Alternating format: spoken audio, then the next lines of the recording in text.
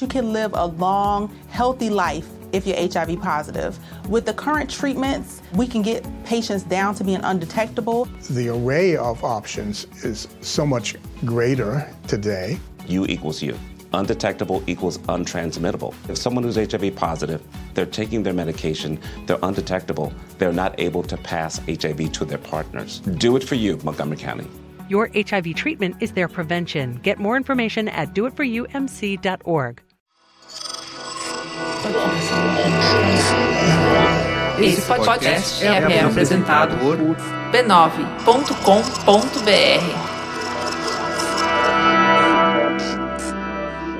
Olá, acabei de ver o Benzetacil que ele falou que tá tomando um café que foi recomendado por mim no Have a Coffee. Faz o seguinte, então, manda lá uma mensagem pros caras e fala assim, ó, o Teixeira é influenciador de café.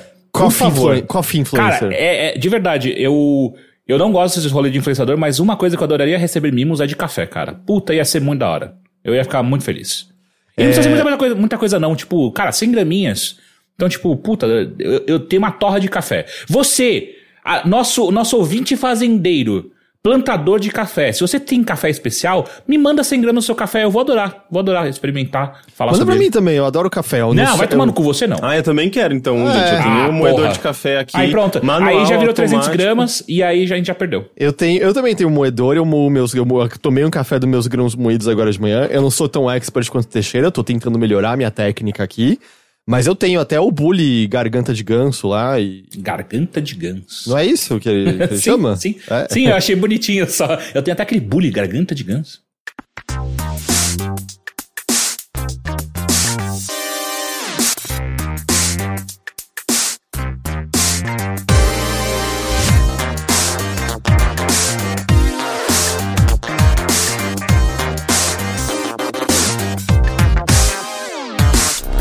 Saudações a todos e bem-vindos a mais uma edição do Mothership, podcast de videogames e outras formas de entretenimento eletrônico do Overloader. Eu sou seu anfitrião, Heitor de Paula, e eu tô aqui com Caio Teixeira. Olá! E Henrique Sampaio. Olá! Bom dia, senhores! Nossa segunda semana aqui no nosso novo horário, pela manhã. Como se sentem, assim, pela segunda semana consecutiva, sendo energizados pela luz solar enquanto vocês produzem ondas sonoras na frente de seus microfones? Com sono. Não, que isso, que mais é sono. Eu fiquei ontem até 2h30 jogando Oddworld Soulstorm porque eu tava assim, sono total. Eu acho que peguei no sono umas 3 horas da manhã. Que isso. Pô, mas de 3 até as 10 tem um bom tempo, né, de dormir? Não, eu acordei às 9. Ainda assim, 6 horas, pô. Pra mim é pouco. Eu tenho dormido umas 8 horas, 9 horas todo dia na pandemia. Mas assim, eu gostaria de agradecer o Heitor publicamente, porque depois a gente conversou semana passada, foi um wake-up call, né? Que eu estava deixando o meu autocuidado de maneira muito displicente. Enfim, e aí eu voltei a meditar e, cara, tem sido muito bom. Da hora. Eu achei que ia ser alguma coisa relacionada a como encarar videogames, mas meditar, que bom que tenha dado certo. Encarar videogames eu acho que... Eu voltei a ler também, me forcei na última semana a ler e tem sido muito bom. Então essas duas coisas foram muito boas. Sabe que eu até mandei pra vocês dois o vídeo mais...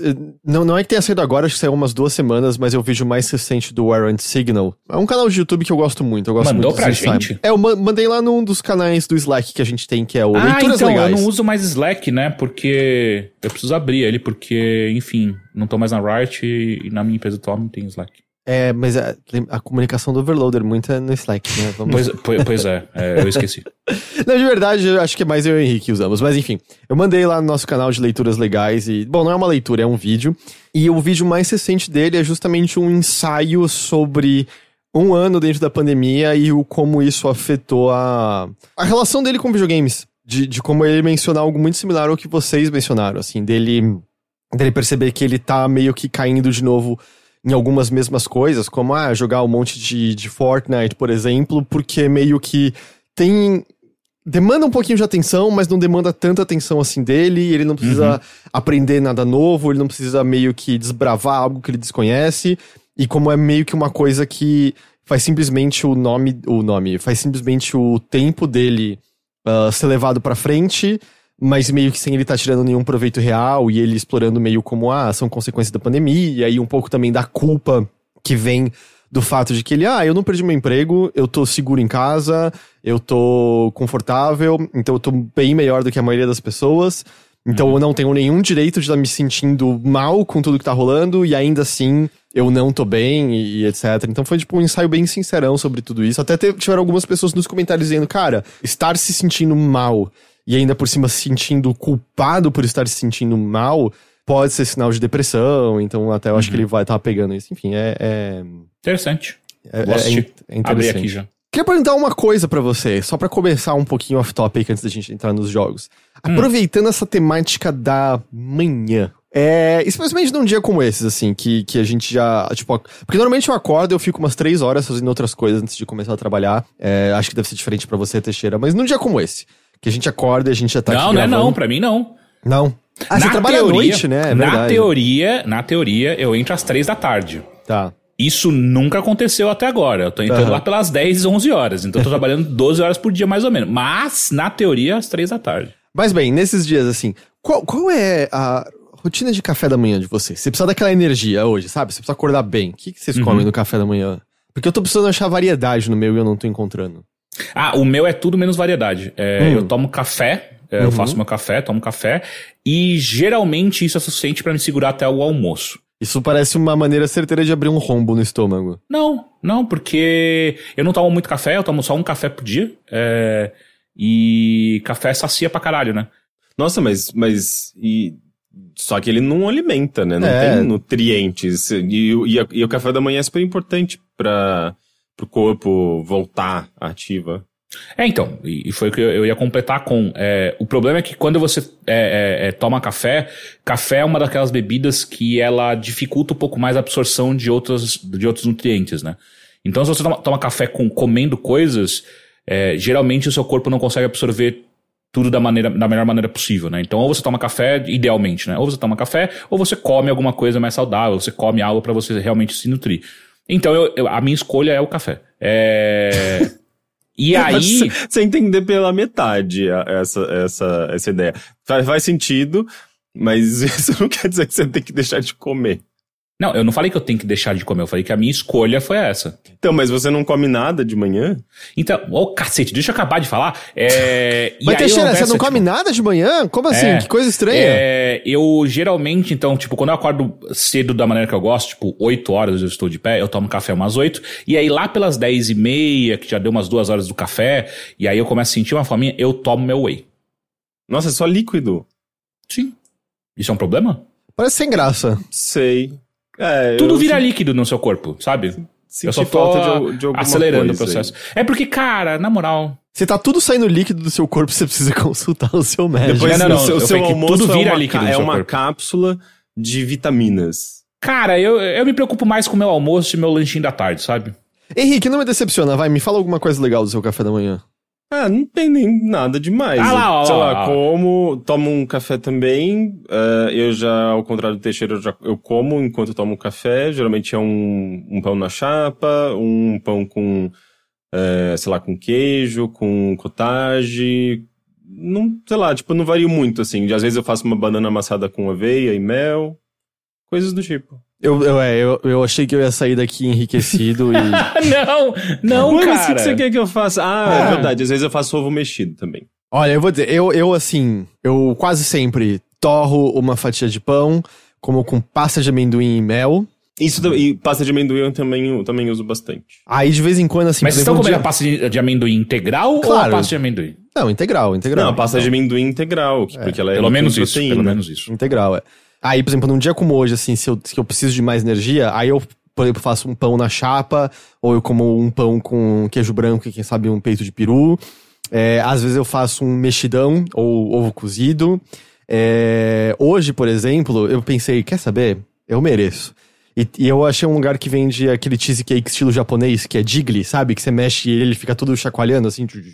Nunca vi. Isso chama gelatina. Não, é diferente do cheesecake americano, é gostoso. Ele lembra um pouquinho o bolo de fécula, sabe? Ai, essa palavra sempre me soa muito estranha. Eu fico imaginando umas coisas muito Não muito como horríveis. nada com fécula, porque o nome é estranho. Me lembro de fezes, sabe? Daí eu não consigo. Bolo de fécula de batata. Lembra um pouquinho bolo de fécula de batata. Enfim, tava lá sobrando na geladeira e eu olhei ali e falei... Hoje eu mereço. Eu comi 2 fatias desse cheesecake antes de vir gravar aqui, com geleia de morango sem açúcar, que é azedinha, sabe? E aí fica... E a fécula? Fica topzera. A fécula sai 12 horas mais tarde. Na moral, velho. E aí eu vou... Aí assim, se tem algum dia que eu acordo e falo... Porra, hoje eu quero me sentir especial... Aí eu faço uma torrezinha de panquecas pra mim com maple e mel. Nossa, esse negócio de torrezinha de panqueca é só pra ficar bonito, né? Porque você comeu 2, você não aguenta mais. Fale por você. Gente. Fale por você. Eu termino de comer a torre e penso, eu comeria mais uma, eu acho. Cara, aí... eu vou ser muito sincero que eu nunca comi uma torrezinha. E olha que eu já fui pros Estados Unidos comer esses bagulhos. Eu nunca achei da hora. Tipo, é sempre... Nossa, o visual é incrível. E aí você dá a primeira mordida, tipo... Puta, eu acho que eu preferia um queijo quente, sabe? Então assim, eu acho mais exagerado. Tipo, é igual aquele pão de 2 quilos de mortadela, sabe? Que coisa exagerada. Aí eu vou discordar de você. Engraçado. Aí eu concordo com o Henrique. Eu acho que aquela quantidade de mortadela você não sente mais sabor de nada. Mas a torrezinha, que é tipo a minha panqueca, eu ponho bastante fermento e aí ela fica bem aerada e tal. Mas assim, eu concordo. Uma das vezes que eu fui pros Estados Unidos, eu fui no IHOP lá, né? E aí eu lembro, vamos comer um café da manhã americano. E eu pedi panqueca. E aí chegou, era uma pilha ridícula com muito chocolate em volta, muito chocolate. E aí eu comi metade, eu já tava com dor de barriga. E eu ainda fui olhar o cardápio e só aquilo... Aquilo era entrada. Aquilo era entrada, não. E assim, aquilo que era só o café da manhã tinha tipo 1.500 calorias. Meu Deus, gente. Café da manhã é bom comer proteína, não tem nada. Tipo, deve ter um pouquinho de ovo nessas panquecas, né? Mas enfim. Enfim, e aí de vez em quando também, quando tem onigiri, eu como onigiri no café da manhã também. Que isso, Heitor? Mas é estranho, né? Você sabe que isso é meio esquisitinho, né? Por quê? Não sei. É meio esquisitinho, é meio dodói da cabeça, sei lá, assim. Eu não vejo nada demais. Eu gosto, às vezes, onigiri de comer manhã. essas coisas. Não. Nem japonês come isso de manhã, tá louco? Meu pai me acostumou a comer umas coisas estranhas de manhã. Ele fazia mandioca cozida de manhã. Porra, não! Tá vendo? Meu pai também abriu uma cerveja na segunda-feira de manhã, uma mandioca e botava um salaminho com limão ali pra gente tomar de manhã. Arroz no café da manhã é melhor do que você imagina, assim. Aí de vez em quando eu compro o onigiri pronto, sabe? Que é aquele lá que ele vem com a alga separada do arroz, e você abre e junta.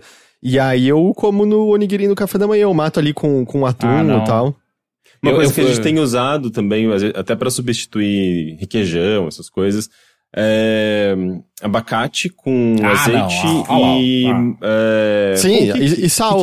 Azeite e sal no abacate fica incrível. Sal, mas vai tipo manjericão e mais alguma coisa, talvez, ou é só manjericão? Não me lembro. Mas fica aí muito você bom. Fez o almoço, né? Aí você almoçou, tá pronto pra você ir pra lanchinho à tarde. Porque é justamente uma pasta, tem tem a gordura natural do abacate que é boa, tipo azeite também. E é saudável, sabe? Mas eu não resisto. Às vezes eu faço um pão na chapa com requeijão, mesmo aquele tostadinho, sabe? Que fica aquela crostinha. Então eu vou variando, assim, entre a vida saudável e Olha, eu sou muito a favor da família tradicional brasileira, do café da manhã da família tradicional brasileira, que é com muito açúcar.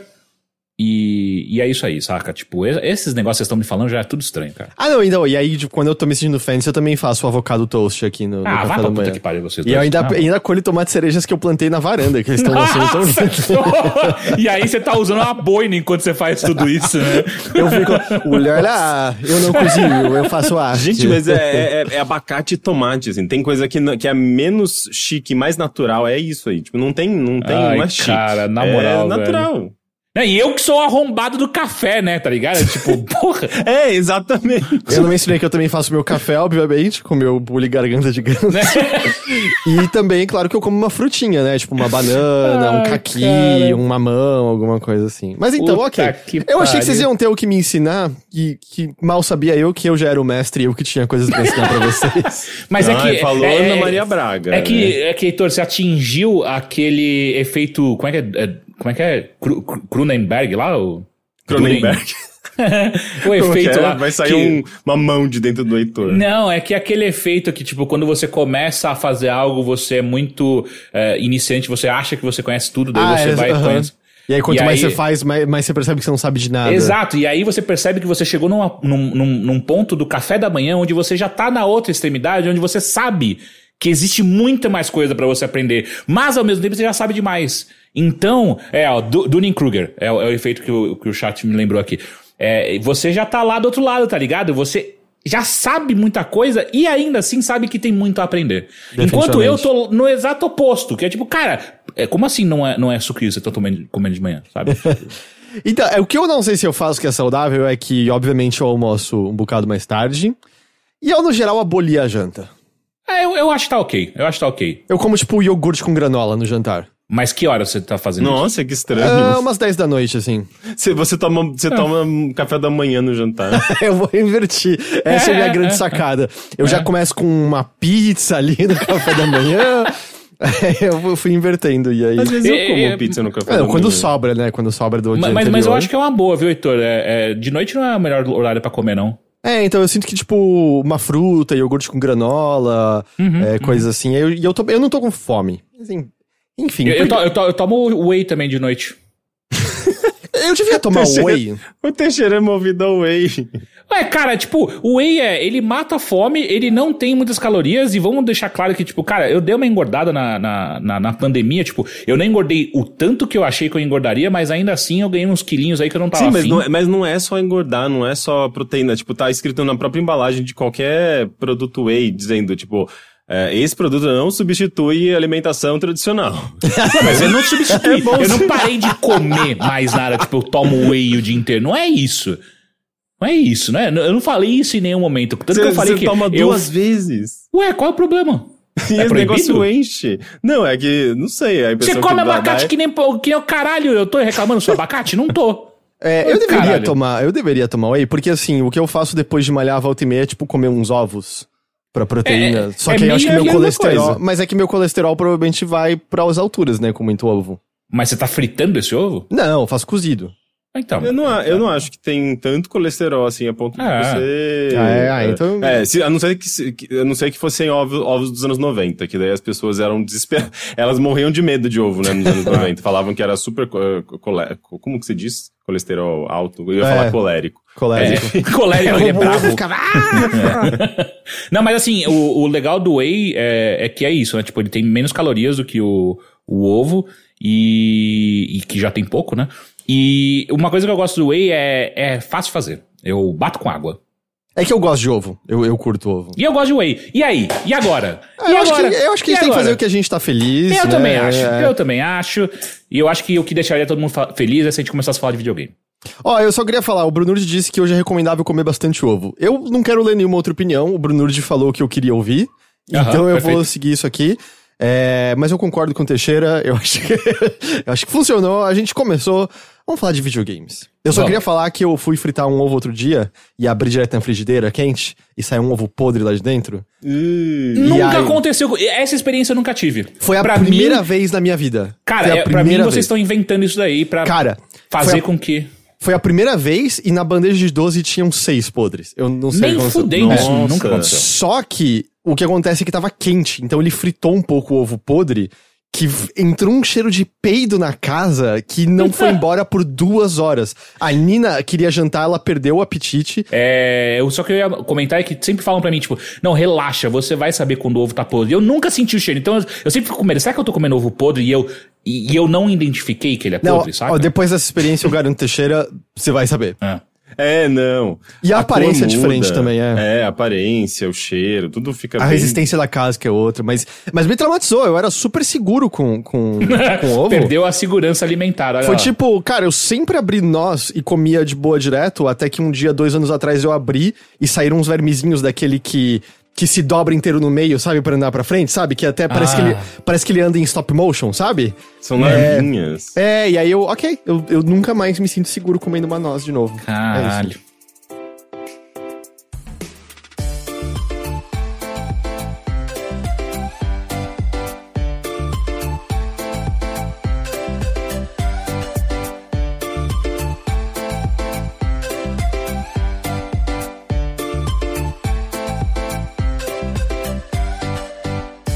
Videogames, né, que é o assunto principal desse podcast, alguns diriam. Henrique, eu vou começar com você hoje. Falando em comida, você comeria um Mudokon? Ai, que pergunta difícil. Eu não queria comer um Mudokon, não. Eles são simpáticos. O que é um Mudokon? Mas... Pergunta, follow-up question. Até aí, animais simpáticos... A gente tem muitos animais simpáticos no mundo que a gente come também, né? Mas enfim. Vacas são simpáticas e deliciosas, não é mesmo? Uhum. Pois é. Nossa, pois é, foi um segue que eu não esperava. Faz muito sentido. Que horror. Pois é, sim, saiu o Oddworld. O que é o Mudokon? Puta que pariu! Mudokon, que inferno! É a espécie do Abe, do protagonista do comer do os bichinhos lá? Por que a gente faria isso? É que essa é a premissa do primeiro jogo. A série inteira é sobre isso. É sobre...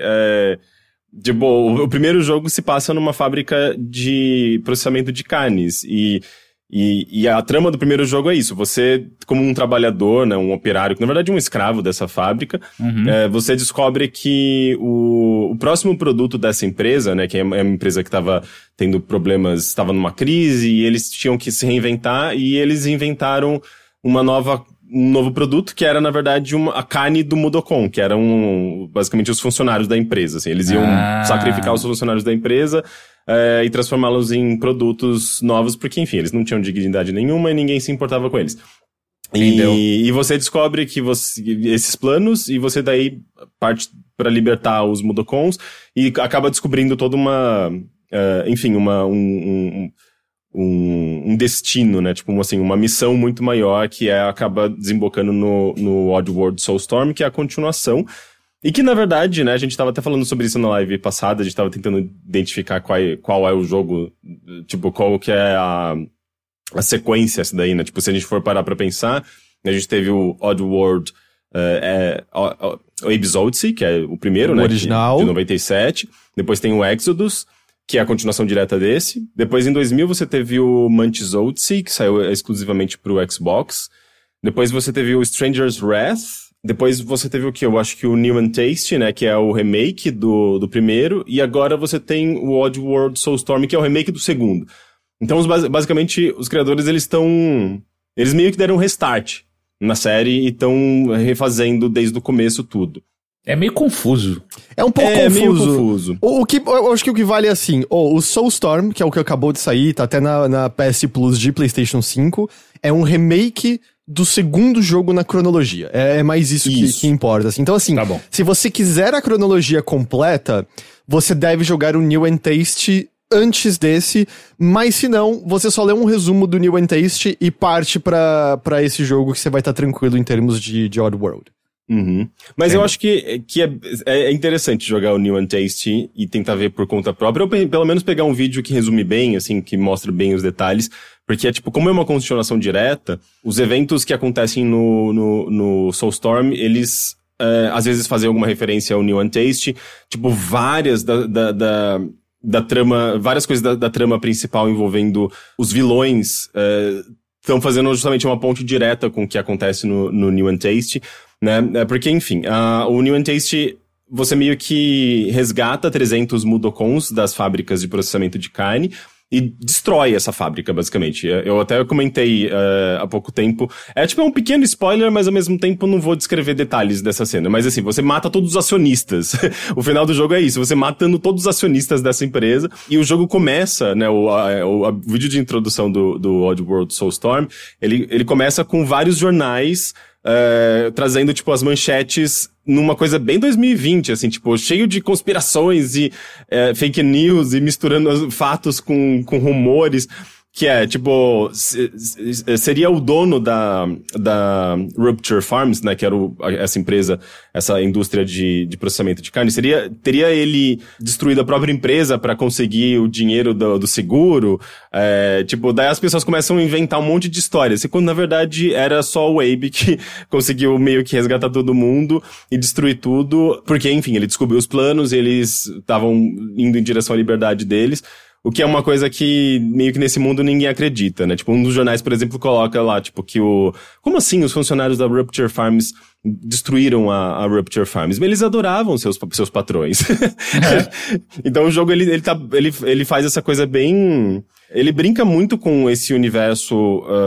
essa questão do capitalismo, com essa questão, tipo, de funcionários, empresários e a falta de direitos e dignidade que esses funcionários possuem, só que trazendo tudo isso bem para um mundo 2020, com esse universo de conspirações, essa coisa bem... Ele retoma isso depois, Rick? Porque eu só vi essa intro até agora puxando esse tom. O jogo inteiro, conforme você vai entrando em elevadores, em locais onde possa haver um rádio, sempre tem... vem aquela chamadinha, assim, tipo, de um programa de rádio, e daí vem uns comentaristas, e eles estão sempre falando sobre isso, assim, não, mas o que será que aconteceu?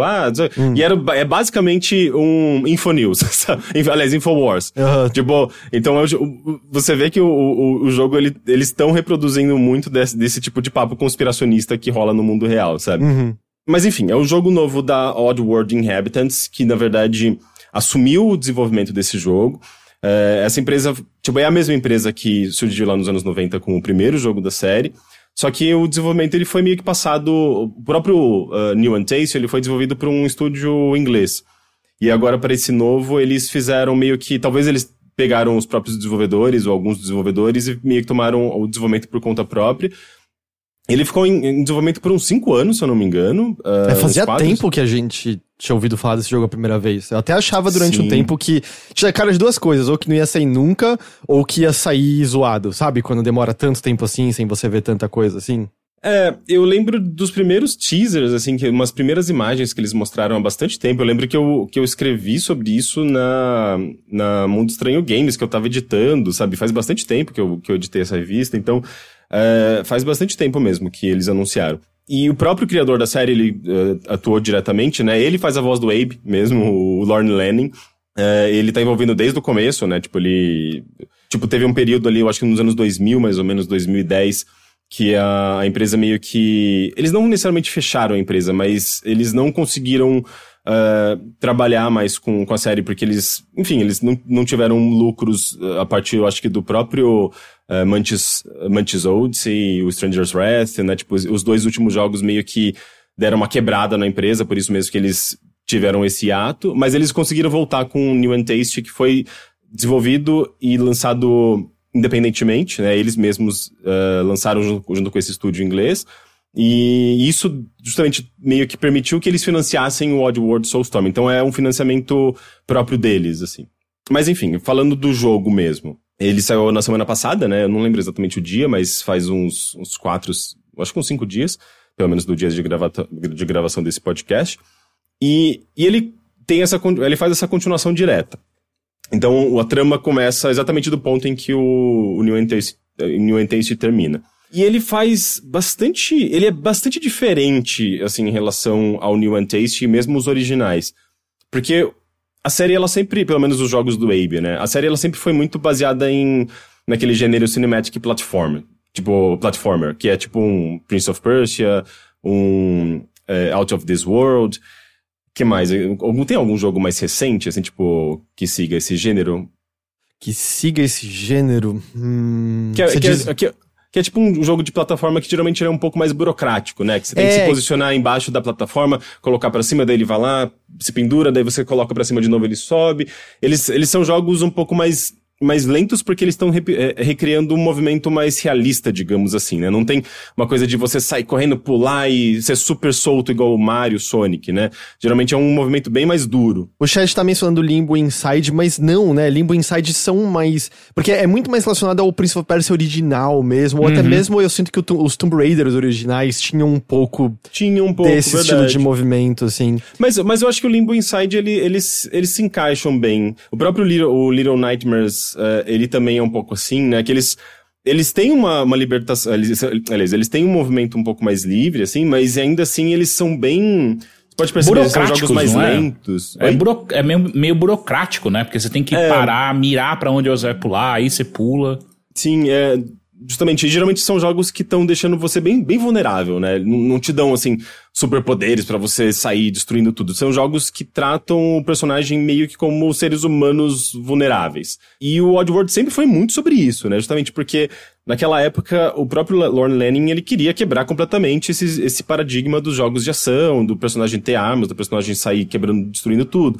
Então, o personagem, ele sempre foi mais frágil, você tinha que usar mais sei lá, o seu cérebro do que, sei lá, tipo, você quebrar coisas, sabe? Você tinha que resolver as coisas justamente mais com o intelecto, digamos assim. E o máximo que você conseguia fazer era incorporar, tipo, você tem uma habilidade que nunca foi explicada muito bem na série, mas talvez eles até expliquem isso mais no Soulstorm, que você pode fazer meio que um cântico e você consegue incorporar num inimigo. E daí você pode usar a arma do inimigo, né? Você pode você controla ele, né? Você controla. É verdade, né? No primeiro jogo, o Abe simplesmente pode fazer isso e não é que ele aprende. E eu sempre presumi que tem alguma coisa até um pouco da ideia da figura messiânica dele, né? Porque a voz é o... Tipo, ele tem a boca costurada, a voz é o guia e a voz dele é capaz de manipular inimigos, mas nunca é uma coisa assim de...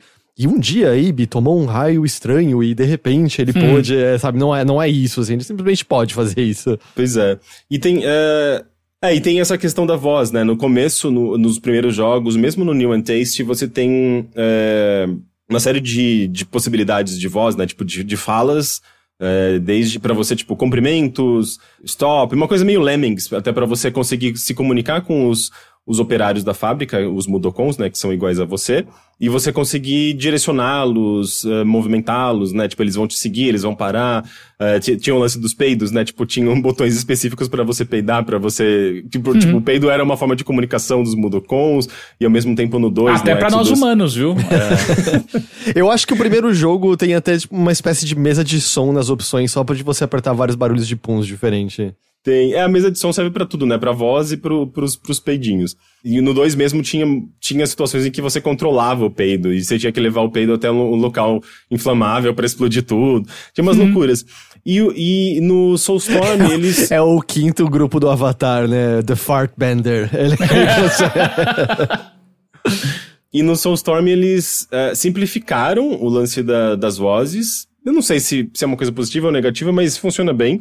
Tipo, você não tem um botãozinho só pra hello, outro botão pra follow me, outro botão pra alguma coisa. Tipo, é meio que um botão pra me siga, um botão pra pare, sabe? Você não tem 2 etapas pra fazer o personagem te seguir. É uma etapa só e é isso.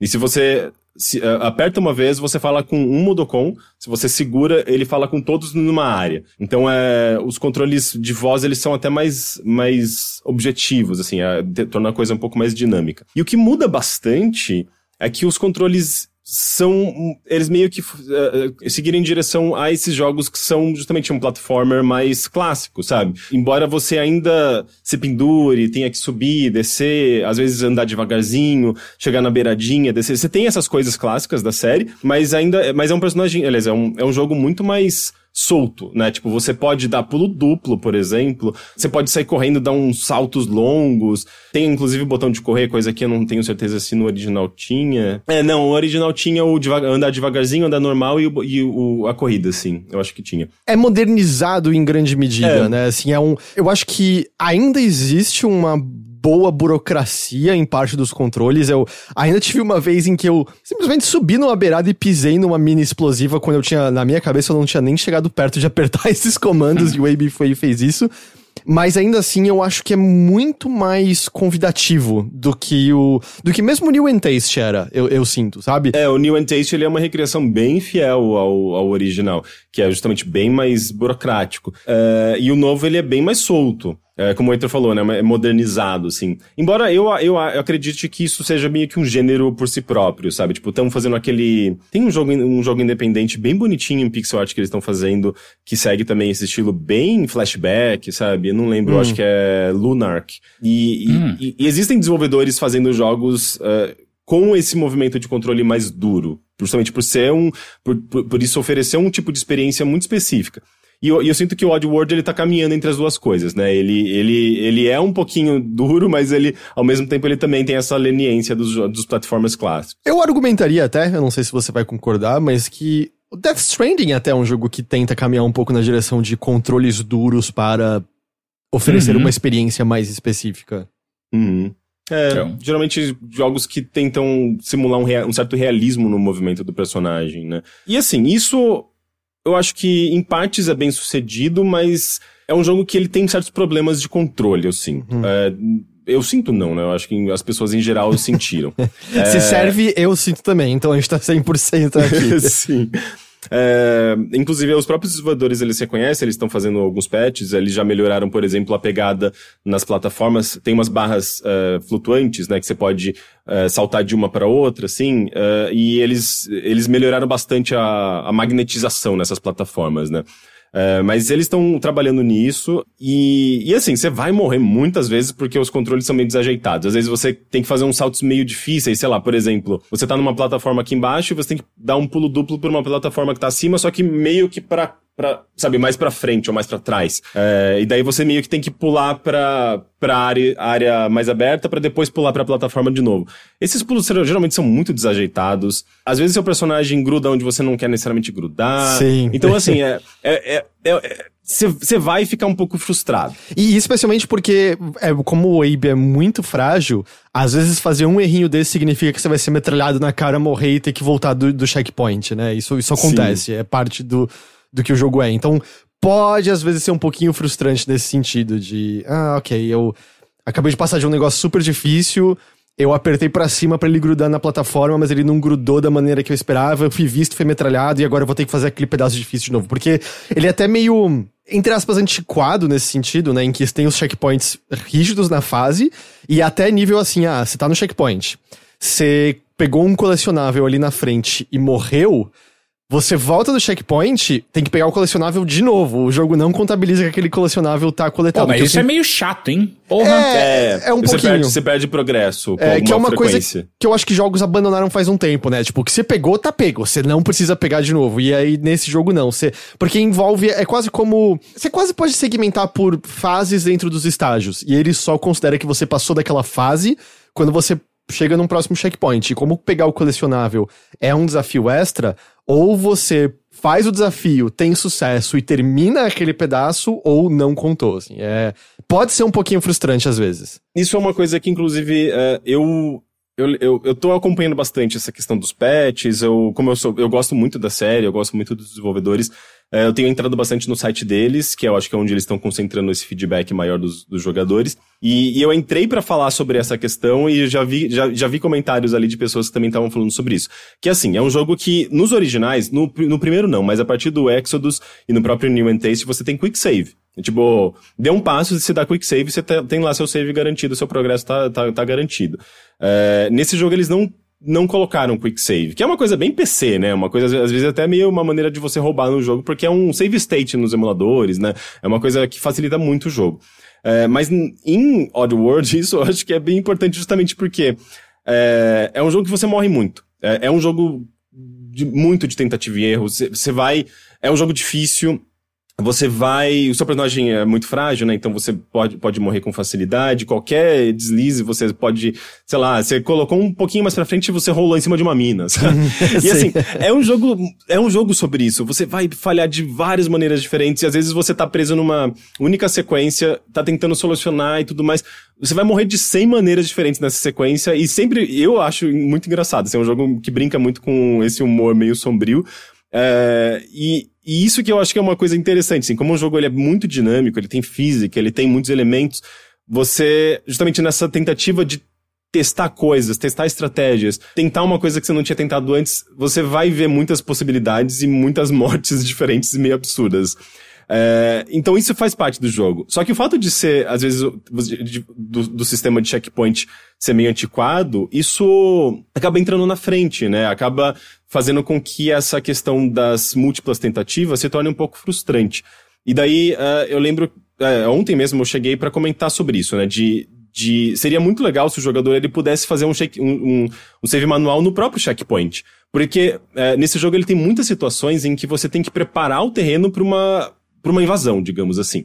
Tem muitas sequências em que você vai salvar centenas de Mudokons ao mesmo tempo. Tipo, Você liberta Mudokons de uma grande prisão. Então eles vão saindo, correndo pelos fundos e eles vão subir umas escadas e nesse momento vai chegar uns soldados e eles vão atirar em direção aos Mudokons. E você tem que impedir os soldados de fazer isso, senão você vai vendo a contagem lá de Mudokons atingidos aumentando e isso vai botando no desespero, porque se você não resgata 80% dos Mudokons ao longo de todo o jogo, você tem um final ruim. Então você não quer deixar que eles morram de maneira alguma. E tem essa questão, de você querer salvar todos, né? 100%. Então, daí, nessas situações em que os Mudokons estão subindo essas escadas, você quer preparar umas armadilhas. É super estratégico, assim. É uma coisa meio Tower Defense, quase.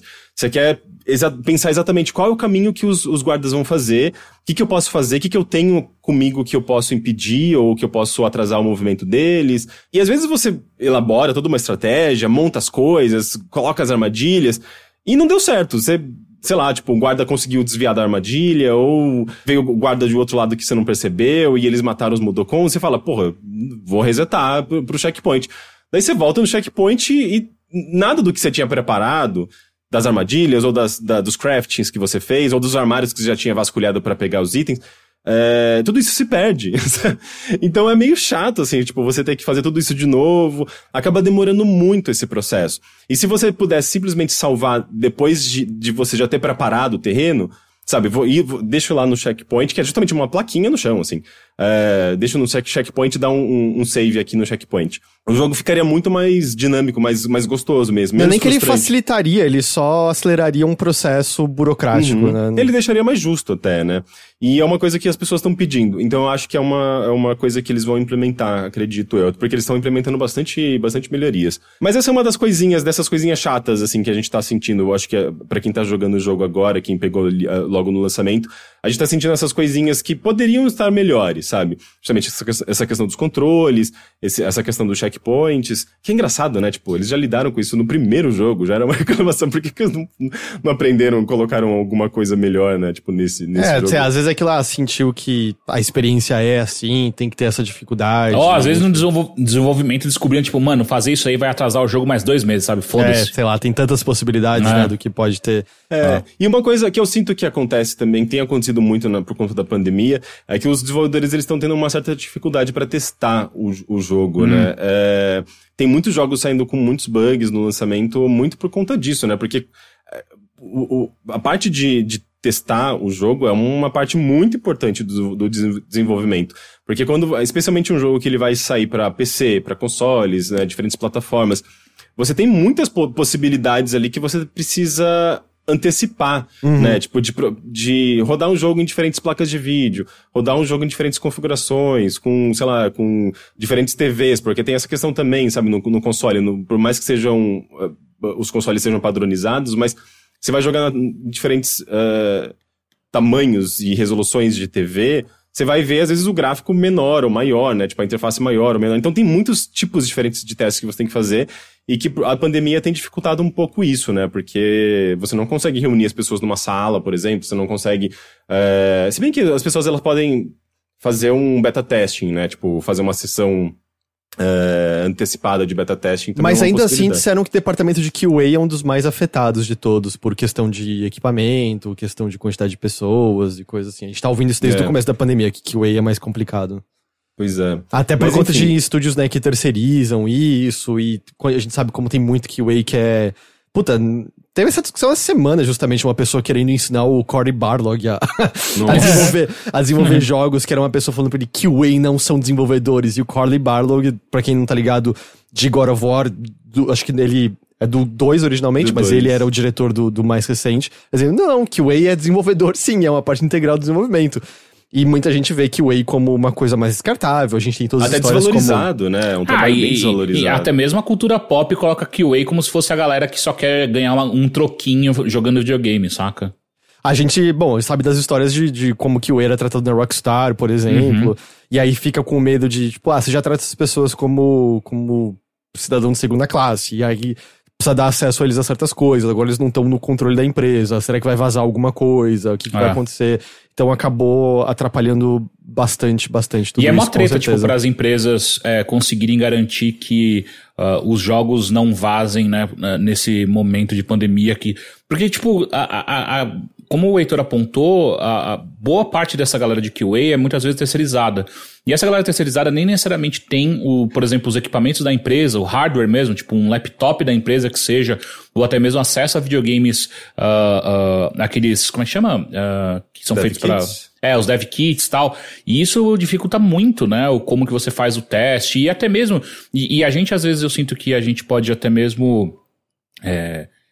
relativizar a dificuldade que é de comunicação em si, sabe? Tipo, você se comunicar no meio da pandemia só através do modo online, sabe? Tipo, como que você faz pra você passar um bom feedback sobre um problema? Muitas vezes você vai ter que escrever, enquanto em outros momentos era só você sentar com o desenvolvedor e mostrar pra, tipo, isso aqui que eu tô fazendo não tá legal, o feeling disso aqui não tá funcionando. Porque muitas vezes não é só bug, né? Às vezes é tipo, cara, não tá gostoso de fazer isso, sabe? É difícil você escrever sobre isso, né? Mas eu acho que o jogo ele tá passando por esses probleminhas, assim, de bugs. Eu peguei vários bugzinhos, nada grave, né? Mas coisas que deixavam o jogo engraçado. Teve uma situação, por exemplo, que tinha um personagem que ele tava dormindo, né? Um guardinha que ele tava dormindo numa plataforma superior, uma que inclusive você pode quebrar com bomba, deles caem e tal.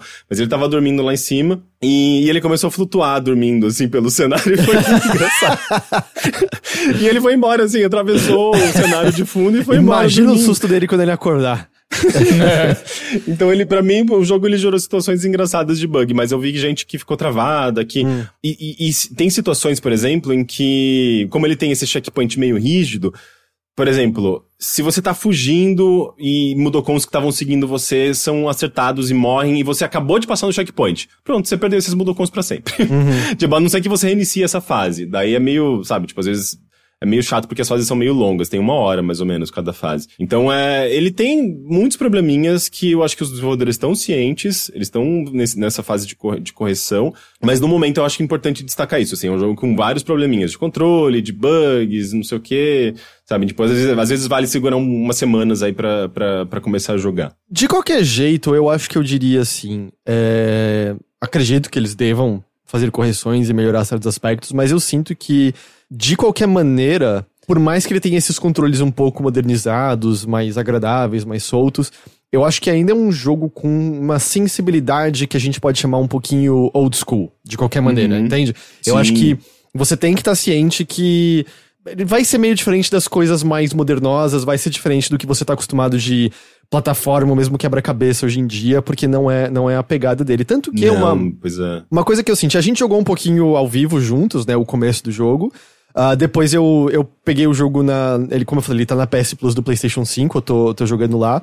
E aí eu rejoguei, claro, né, as fases que a gente tinha jogado. A gente tava ao vivo, a gente tava conversando, eu tava pegando o jogo pela primeira vez, e aí você acaba, né, sei lá, eu tava correndo o tempo todo no jogo, por exemplo, tentando fazer coisas, morrendo toda hora. Quando eu tava jogando sozinho, eu almejei ser muito mais cuidadoso com tudo. Até fui procurar nas opções se não tinha uma opção de... Avisa os devs nos fóruns isso, Rick, que eu queria uma opção pra não ter que ficar segurando o botão pra andar furtivo. Eu queria um toggle, sabe? Aperta, tá furtivo, aperta. Sei. Não tem isso nas configurações? Tipo, não ligar, tem. Não? Procurei tudo, não tem. Nem em acessibilidade tem.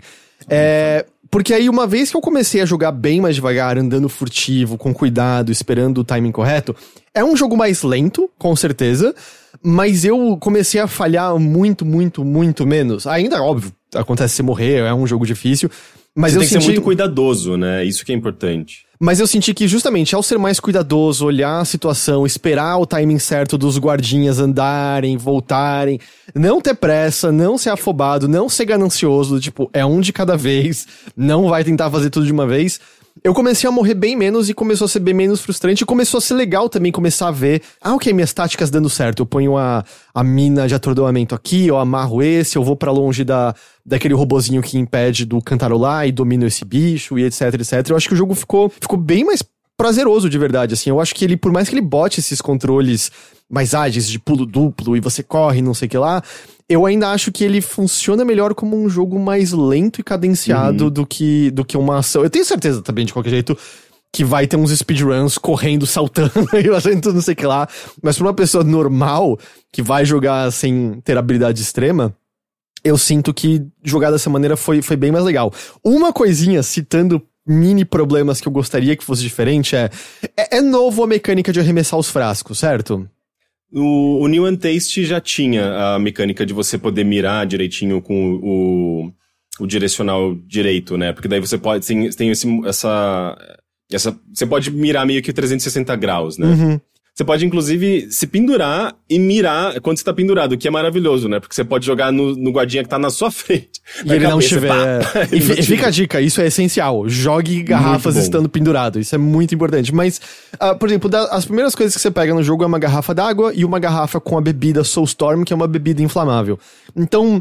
Muitos quebra-cabeças envolvem você jogar essa bebida inflamável numa fogueira pra fazer um inimigo pegar fogo, ou queimar uma parede, depois apagar com água, etc. E o que acontece quando você mira, aparece um traço pontilhado.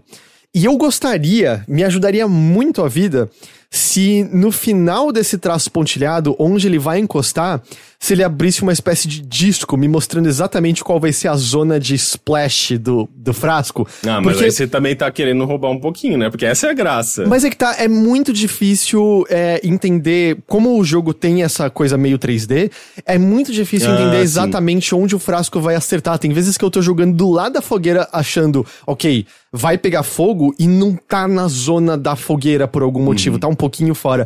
E eu sinto que às vezes tem coisas que eu fico jogando 3 frascos até acertar o ponto exato. Eu queria que tivesse uma indicação visual um pouquinho melhor pra me mostrar onde eu tô jogando esses frascos. Faz sentido, porque é um jogo que ele é 2D e meio, né? Você joga em 2D, mas o cenário é todo em 3D. E ele brinca muito com profundidade, com ângulo de câmera, né? A câmera se posiciona de maneira super dinâmicas, às vezes. É uma coisa que a gente nem vê com tanta frequência, assim, atualmente. E ele brinca muito também com... Às vezes você vê todo o cenário da fase, né? O resto da fase inteiro, assim, que você vai percorrer de fundo. Porque às vezes é uma coisa que tá lá na frente, que você vai encontrar um caminho até você chegar lá. É bem legal, né? Ele brinca muito com o espaço, embora seja um jogo 2D, cuja mecânica, a exploração do cenário, dos ambientes em que você tá, sejam super tradicional, né? Mas...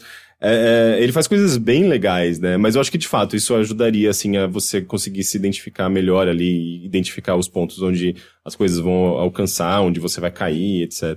E ele faz coisas com escala, eu acho que muito bonitas, com essas jogadas de câmera, mostrando coisas voando ao fundo que estão longe do seu alcance. Aliás, eu acho que visualmente é um jogo muito bonito, especialmente as cutscenes dele. Nossa, sim. Os bichos são muito detalhados, muito bem animados. Eu acho que a atuação também é divertida no geral. É todo mundo com aquelas vozes exageradas, né? Os Mudokons é tipo... Abe! Over here, Abe! Sabe, coisa assim. Mas Ele é bem cartunesco, né? É engraçado, assim, que é um cartunesco realista, né? Porque eu acho que isso sempre foi uma característica da série. É uma série que ela é bem humorada, mas ao mesmo tempo ela explora coisas bastante sombrias, né? É um mundo bastante sombrio, é um mundo bastante violento, mas ele sempre teve esse certo bom humor, e as coisas são engraçadinhas, né? Tipo, quando você amarra um inimigo com a fita lá, é um som de desenho animado, né?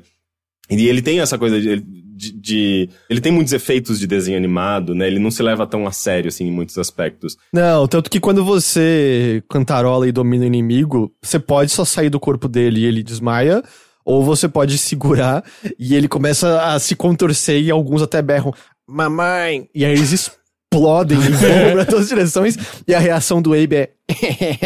E aí, caralho. O Abe também é um puta genocida, né? Caralho.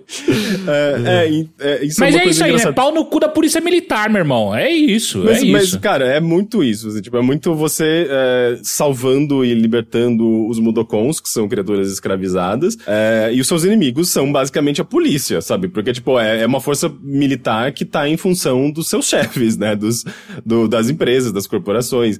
É um jogo muito comunista, se você parar pra pensar, mas enfim. Mas essa questão que o Heitor falou, né, tipo, dos personagens, nas cutscenes, das animações, isso sempre foi uma característica da série, né, nos anos 90 ali, os primeiros jogos, eles eram um dos jogos que tinham CGs, né, cutscenes em CG mais bonitas, assim, mais impressionantes. Hoje eu acho que já envelheceu bastante, mas eles sempre atualizaram isso muito bem, né, até porque o Lorne Lanning, ele veio da animação tradicional de CG, e tanto é que ele tinha umas ambições de transformar Oddworld numa série de animações em 3D, né, longa-metragens, mas para isso eles precisavam primeiro transformar a série, tipo, de jogos bem sucedida, né? Coisa que nunca aconteceu, tipo, a ponto deles conseguirem fazer um filme só de Oddworld, né? Mas eles, eu acho que levaram bem essa sensibilidade pra esse jogo. É bem impressionante, assim, especialmente os glucons, né, que são os vilões do jogo. Eles são criaturas meio... Eles têm umas cabeças gigantes, assim, com umas bocas enormes. Eu fico meio obcecado, assim, é meio fascinado vê-los falando, porque cada pequeno movimento, assim, é cheio de detalhes na boca, nos olhos, sabe? Tipo, é impressionante, assim, tipo, é muito bem animado. E o que eu acho muito impressionante é que não tem como ser motion capture, sabe? Tipo, é muito fácil você fazer a animação de um The Last of Us, porque, tipo, é um motion capture, é um ator fazendo aquilo, sabe? Tipo, no caso desse jogo, talvez eles possam fazer um motion capture pra pegar o movimento básico, mas eles precisam exagerar muito essas expressões. É um trabalho, tipo, de animação nível Pixar, assim mesmo, de detalhes de animações que você normalmente não tem em jogos realistas, né? Quando você tem humanos ali interpretando personagens que também são humanos.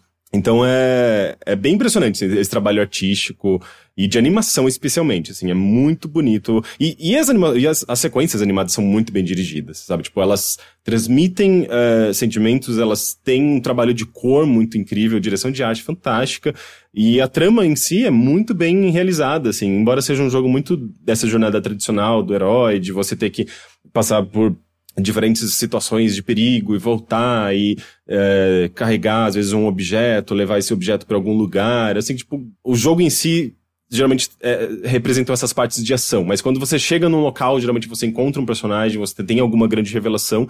Essas sequências são muito bonitas, assim, são cenas longas, né? Eu não sei, assim, dá pra, talvez se você pegando ali só as cutscenes, talvez você tenha uma meia hora de cutscene, sabe? Eu tenho achado bem, bem bonito. Eu só quero apontar o chat, tipo, Rick, não é muito fácil não, pelo amor de Deus, não fala que é muito fácil.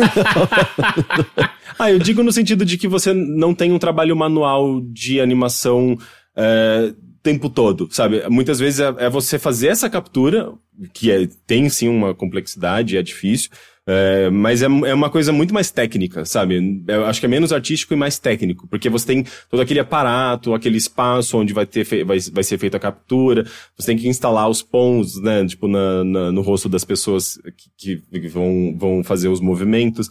Então no caso do Oddworld, eu acho que é mais artístico, se bem que tem a animação também pode ser muito técnica, né? Mas são coisas bem diferentes, né? Tipo, eu sinto que, eu pelo menos não acho que eles usam motion capture em Oddworld, eu acho que é animação pura, sabe? Mas eu acho que assim, eu joguei menos que você, eu acredito, Henrique, eu acabei jogando acho que umas 4 horas do jogo, mais ou menos. Eu acho que esse jogo é bem longo, eu tô com umas 16 horas e não parece estar perto do fim, não. Caralho! E eu acho que eu diria isso, assim, eu acho que é um jogo que tem seus probleminhas, como você mesmo apontou. Eu acho que você tem que reconhecer que, é um desses jogos que, por mais que modernize certos aspectos, ainda tá bem calcado em ideias de décadas passadas mesmo, em videogames. Sim. Então vai ser meio desconfortável, tem coisinhas um pouco frustrantes, não é exatamente... Mas sabe que eu acho isso legal? Às vezes eu sinto com essa impressão de, nossa, parece que eu tô jogando um jogo de, sei lá, da década de 2000. E eu acho isso mó legal, porque, tipo, ele tem coisas que você não vê com muita frequência em jogos atuais, sabe? Que desapareceram. Tipo, coisas de game design mesmo. Eu passei por uma parte que eu achei tão legal e divertida, assim, que foge muito do game design moderno, assim, tipo, de espaços muito realistas. Tipo, era uma sequência em que você tinha vários elevadores, na verdade, várias plataformas que estavam dentro de elevadores. E não dentro, né, mas tipo, plataformas flutuantes, basicamente. Num espaço muito aberto, plataformas grandes. E você tinha que descer, assim, meio que pulando nessas plataformas. Só que elas tinham muito espaço entre uma e outra, assim, realmente brincava muito com espaços muito grandes. E você tinha que, não era nem descer, era cair e tentar dar aquele pulo duplo bem na hora que você tava caindo pra você não morrer, né? Senão você tomava dano de queda. Só que tinha inimigos nessas plataformas. Você ficava, putz, mas se eu cair ali, eles vão me ver, vão me atacar. O que eu faço? Daí eu ia jogando as garrafinhas de explosivos, né, tipo, na verdade, de itens inflamáveis, né, a própria Soulstorm, a bebida Soulstorm, ia jogando elas lá de cima e tentando acertar com no momento eu só tinha sinalizadores, né, então eu tentava acertar a área úmida da bebida com os sinalizadores pra botar fogo nos inimigos. E daí, Eu gerei várias situações diferentes nessa parte. Teve uma hora que um deles saiu correndo pegando fogo e caiu numa outra plataforma que tava mais embaixo e pegou fogo num outro bicho que tava lá. E tipo, eu ficava tentando maneiras diferentes de passar por essas partes e encontrava maneiras diferentes, sabe? Tipo, e era sempre muito engraçado e divertido. Então isso tem uma coisa que eu tenho gostado muito nele, assim, tipo, primeiro, o level design é muito diferente, assim, tipo, do que a gente vê normalmente, até porque é um jogo 2D que brinca com essa coisa de plataforma, de ser meio estratégico, de tower defense, ele tem uma coisa meio única nisso, e por justamente permitir você aprender com suas falhas e brincar muito com essas falhas, sabe? Tipo, eu achava muito engraçado, sabe? Tipo, todas essas situações que eu acabava criando e vendo como o jogo reagia, como os inimigos se comportavam e descobrindo coisas no processo, sabe? Tipo, é um jogo que acaba, sim, sendo meio frustrante às vezes, mas você se diverte muito com essas falhas, sabe? Tipo, acaba sendo um jogo muito engraçado. Eu dei várias risadas com várias situações absurdas que eu acabei criando sem perceber, sabe? Então eu gosto muito. Ele tem uma certa complexidade nessa coisa do crafting, né? De você criar itens e testar diferentes itens em diferentes situações. Ou mesmo perceber muito tempo depois de que, nossa, aquela parte que eu levei meia hora pra passar, eu poderia ter usado esse item aqui, que eu, sabe? De que eu acabei descobrindo como funciona só agora. Uhum. Então isso eu acho muito legal. Ao mesmo tempo que soa meio antiquado, soa meio jogo meio antigo, meio não muito um game design não muito elegante, mas eu acho que isso tem gerado uma experiência muito, muito autêntica e muito, muito gostosa pra mim agora, sabe? O que eu ia dizer é que, assim, apesar disso, assim, eu repito no sentido de saiba o que te espera ali, mas apesar disso eu também tô gostando do que eu joguei até agora, assim. Eu acho que tem esses pequenos momentos frustrantes, tem esses pequenos momentos em que, eu só queria ir pra cima, Abe, por que você deu uma volta gigante aqui e tal? Mas mesmo assim eu tô gostando do mundo, eu tô gostando da ambientação, eu tô também achando que tem coisas engraçadas. Eu acho que quando seus planos muito bem executados ocorrem, é muito legal. Eu acho só que é um desses jogos, assim, que sente pra jogar com paciência, eu ainda acho, sabe? Sente pra esperar o timing correto das coisas acontecerem. Tanto que acho que a fase mais chata até agora é justamente a primeira, que é muito mais um tutorial de plataforma do que qualquer coisa, com coisas não muito bem sinalizadas, são uns espinhos que caem do teto infinitamente, não tem muito aviso de antemão e coisas assim. Eu acho que depois disso o jogo fica bem mais legal, então talvez a primeira impressão dele não seja mais positiva, mas a primeira fase é rapidinho e depois eu acho que ele já fica mais interessante. Acho que ajuda, óbvio, que eu tô jogando como parte da assinatura da Plus, então eu não gastei nenhum dinheiro extra nele. Porque, infelizmente, assim, no PC ele tá um preço mais ok, é R$90, não é isso? Isso, na Epic. Mas nos consoles ele tá 250, eu acho? 200, 250. Pois eu não entendi porque ele é tão mais caro nos consoles. Não tem adaptação do valor, né? Porque é só conversão do dólar. Tá, mas é tipo meio que em dólar é o mesmo 40, preço não é? Pra PC e pra console, então. Eu acho que é. Nossa, faz muita diferença, né? Faz muita diferença, assim. Então eu acho que $50 de acordo com o João. Obrigado, João. Então $50 estão convertendo direto nos consoles e aí dá isso. Que é o que a gente vê com frequência, né? Pelo menos, assim, não é um jogo muito pesado, né? Você tá jogando ele com um computador antigo de boa no máximo, não é isso? Na verdade, em alguma eu percebi isso conforme eu fui jogando. Tem algumas partes que eu consigo deixar os gráficos no máximo e ele roda a 30 frames, às vezes até 60 frames, mas tem partes em que eu tenho que diminuir os gráficos, senão fica muito lento. Mas mesmo no gráfico mínimo, às vezes eu consigo também 30 frames e situações em que fica meio lentinho. Mas nada que prejudique demais, assim, a ação, sabe? Eu tenho esse controle. Digamos, se eu vejo que tá meio lento, eu diminuo os gráficos. Mas isso é porque minha placa de vídeo é muito antiga. Na verdade, ela tá fora da capacidade, do requisito mínimo do jogo. Eu achei que eu não ia conseguir rodar esse jogo, porque quando eu fui Brincou com fogo, hein, Henrique? Pois quando eu vi as configurações mínimas, dizia que era uma GTX 700 e alguma coisa. E a minha é uma 660 Ti. Ela tem uns 10 anos, minha placa, eu acho. E daí eu achei que eu não ia conseguir rodar, mas por incrível que pareça, ele roda relativamente bem, sabe? Então, eu acho que ele é um jogo bem otimizado, assim. Ele não é muito leve, não. Eu vi também comentários, assim, de gente que tá conseguindo jogar no laptop e tal. Mas ele Mas eu acho que isso varia também, tipo, de fase pra fase, né? Tem fases que são muito abertas, tem muitos detalhes no fundo, obviamente essas vão pesar mais, mas aquelas fases, sei lá, tipo, em caverna, em lugares fechadinhos, assim, elas são, nossa, fica 60 frames no máximo no meu computador, sabe? Ele tá disponível o quê? PlayStation 4, PlayStation 5 e PC, é isso? Isso. Ele não saiu pra Xbox? Não saiu pra Xbox. Eu não sei se eles vão lançar eventualmente, se tem alguma exclusividade temporária nos consoles, mas no momento a gente sabe só disso. Então isso é Oddworld Soulstorm.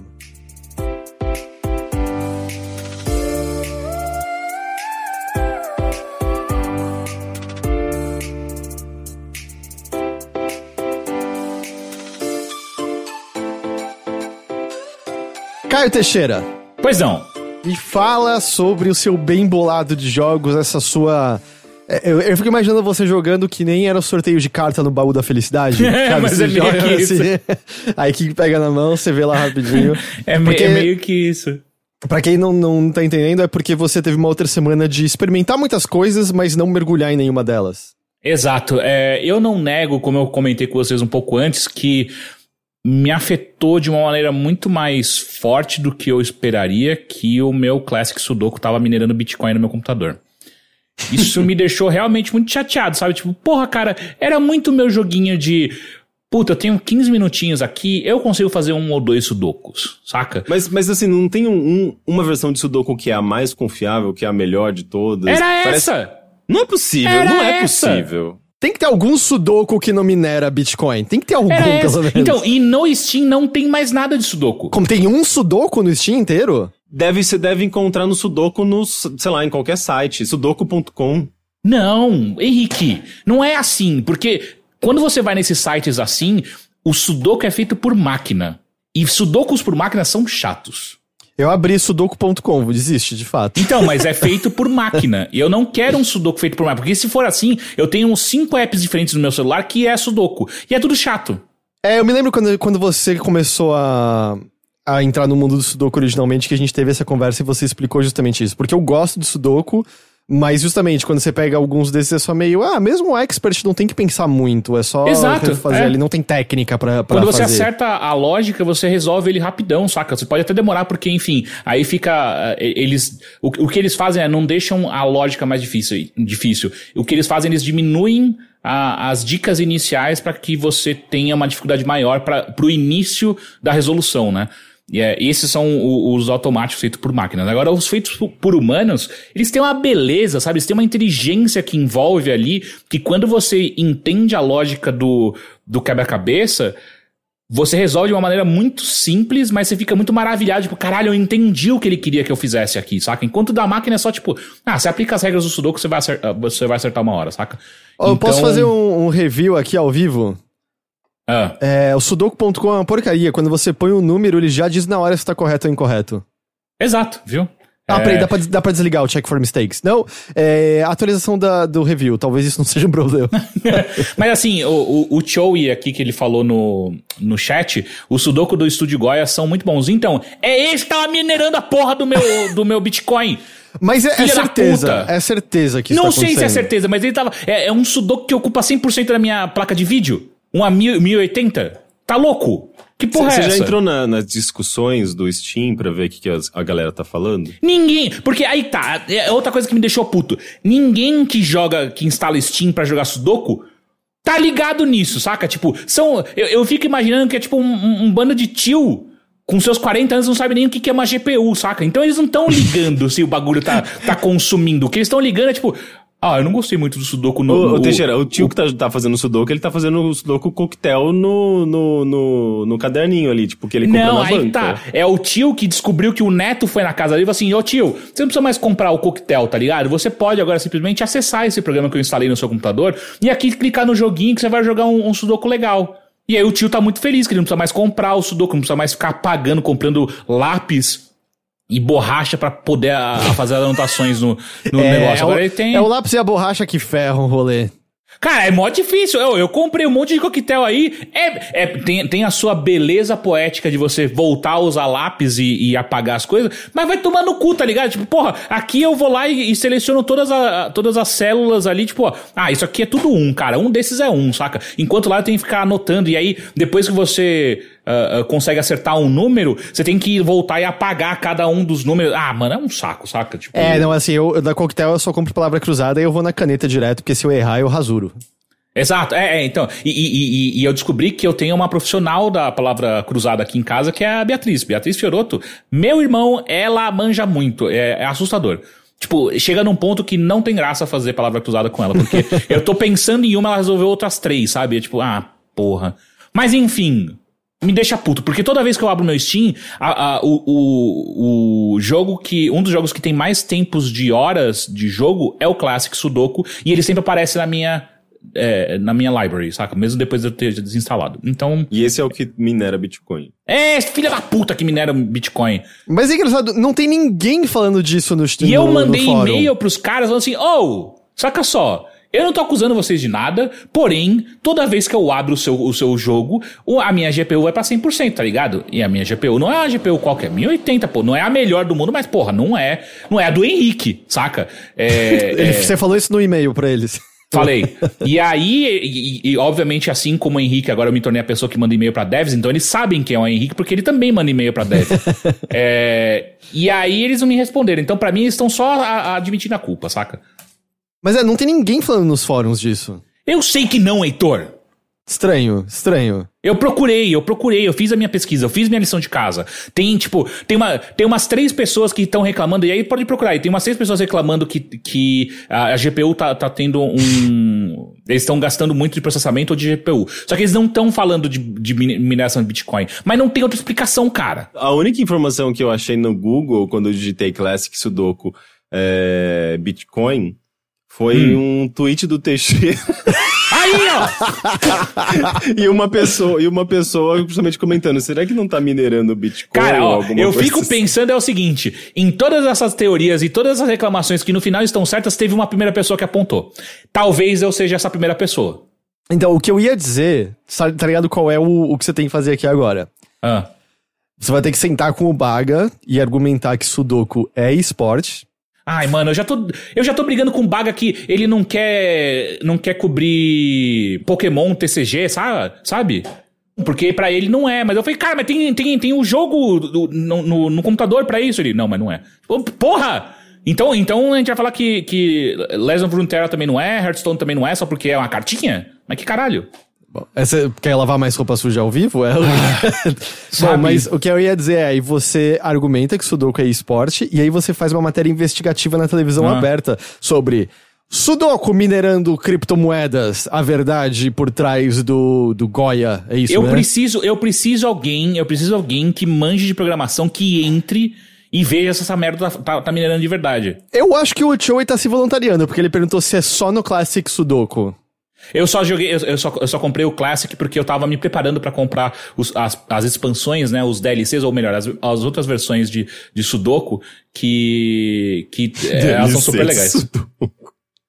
Ô Teixeira, o Sudoku Universe parece muito melhor e é ainda mais barato. É feito por seres humanos? Porque se for feito por máquina, eu não quero saber. Ele tem ele tem muito mais reviews positivos do que o Classic Sudoku. Como é que chama? Ele é overwhelmingly positive, com mais de 1000 reviews positivos. Como é que chama? Sudoku Universe. Sudoku Universe. Mas é do mesmo, não é? Não é do Goya. Não é do mesmo. Developers Constructors. Pô, R$4, comprei. O Choi, seguinte... o Teixeira, ele compra pra você o Classic Sudoku se você investigar a mineração de Bitcoin ali. Ah, sim, suave. Eu compro toda a biblioteca do Estúdio Goya pra você, tá suave. Eu não tenho problema. Mas que mais, Teixeira? Bom, isso posto, eu joguei um pouco do Trials of Fire. Trials of Fire, que é um jogo meio... não, né? Aqueles roguelites que mistura deck building com meio... Não é RTS. com estratégia mesmo, né? Porque que acontece? Você controla alguns heróis num tabuleiro feito por hexágonos, né? E aí você tem que mover, então você tem que se preocupar não apenas em usar as cartas e as habilidades de cada um dos personagens para você vencer os seus inimigos, mas também levar em consideração coisas como distância, como se você vai fazer um ataque à distância, se existe alguma coisa na sua frente que impeça esse ataque. Enfim, adiciona uma camada de estratégia em deck building, né? E, cara, é interessante, tipo, ele tá no Early Access ainda. Inclusive ele tem até aquelas coisas de... Ele bota até uns elementos de tome decisões aqui pra você, que vão afetar o seu gameplay, né? Então, você encontrou um bando de viajantes pedindo ajuda. Você quer ajudar ou você vai ignorar ele, saca? Então, esse tipo de coisa. Uhum. Ele é interessante, tipo, tem algumas... como eu apontei, colocar essa camada a mais de complexidade de estratégia, né, para você ter que mover a sua peça, e quando você coloca duas peças aliadas, uma ao lado da outra, atacando o mesmo inimigo, você consegue fazer combos, né? Isso tudo é super interessante, mas ao mesmo tempo ele não tem muita personalidade, sabe?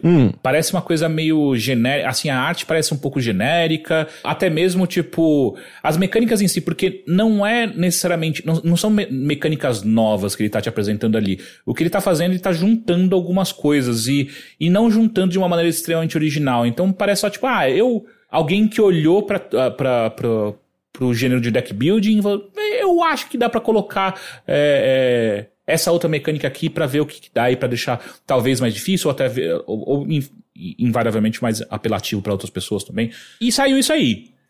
Eu joguei uma run completa, né? Então você terminou em teoria?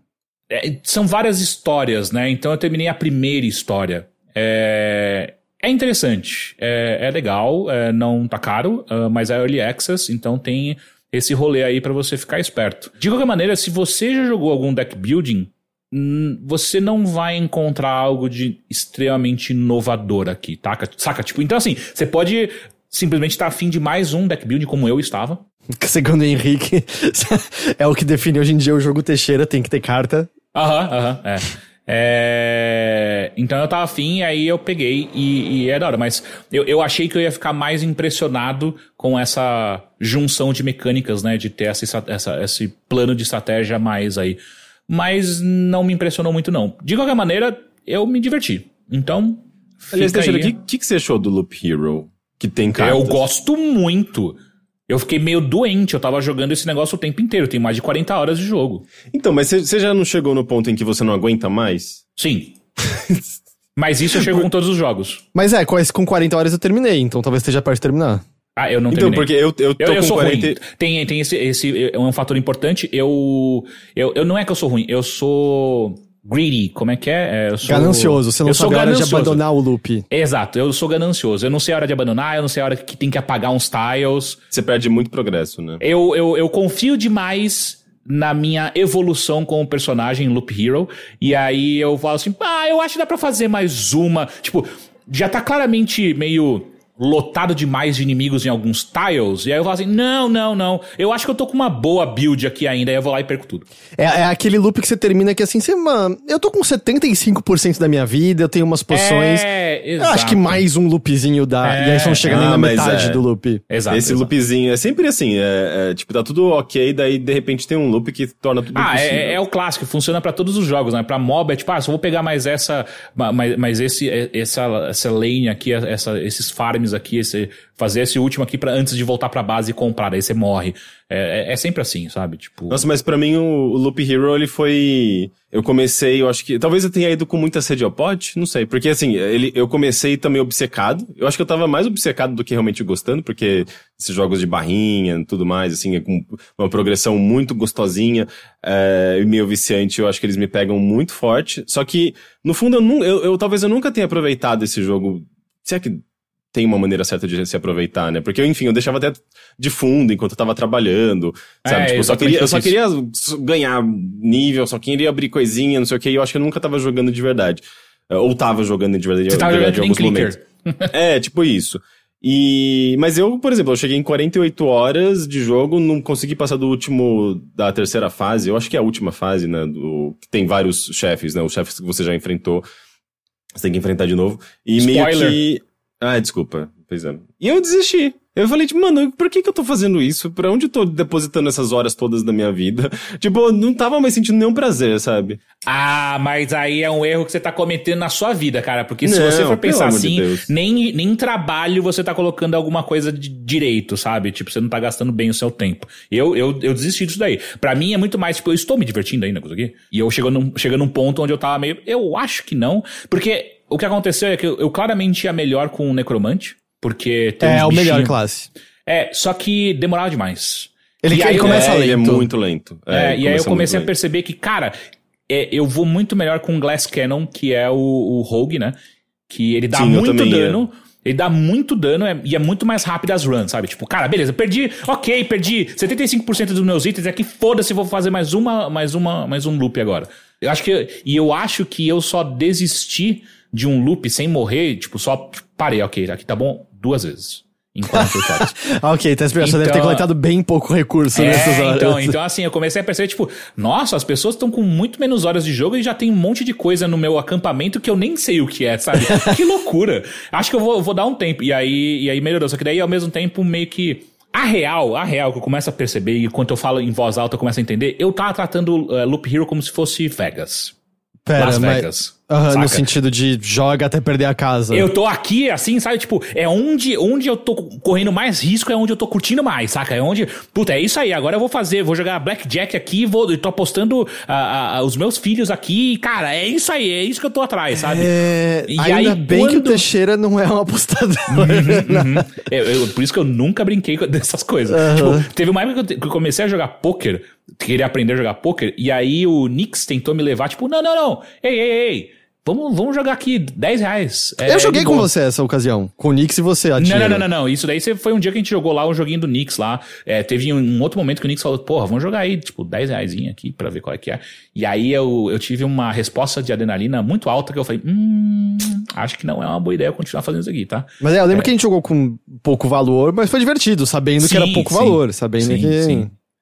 Então, enfim. E aí eu tava tratando Loop Hero com isso. Aí quando eu percebi que, tipo, a maneira correta de jogar disso é, tipo, eu vou longe, e aí em determinado momento, tipo, eu tenho os, como é que chama? Os itens, matéria-prima pra melhorar o meu acampamento e com isso melhorar também as minhas chances de conseguir mais coisas durante uma run e tal, e melhorar meus equipamentos e por aí vai. E eu falei, perdeu a graça.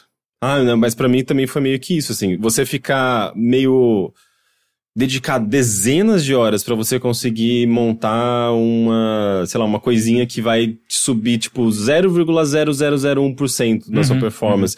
Dezenas de horas pra você conseguir encontrar sequer a possibilidade de você ganhar um negocinho que você tem que juntar 10 pra formar um negócio que vai permitir você construir o laboratório de alquimia. Não, pelo amor de Deus, tem uma vida pra viver.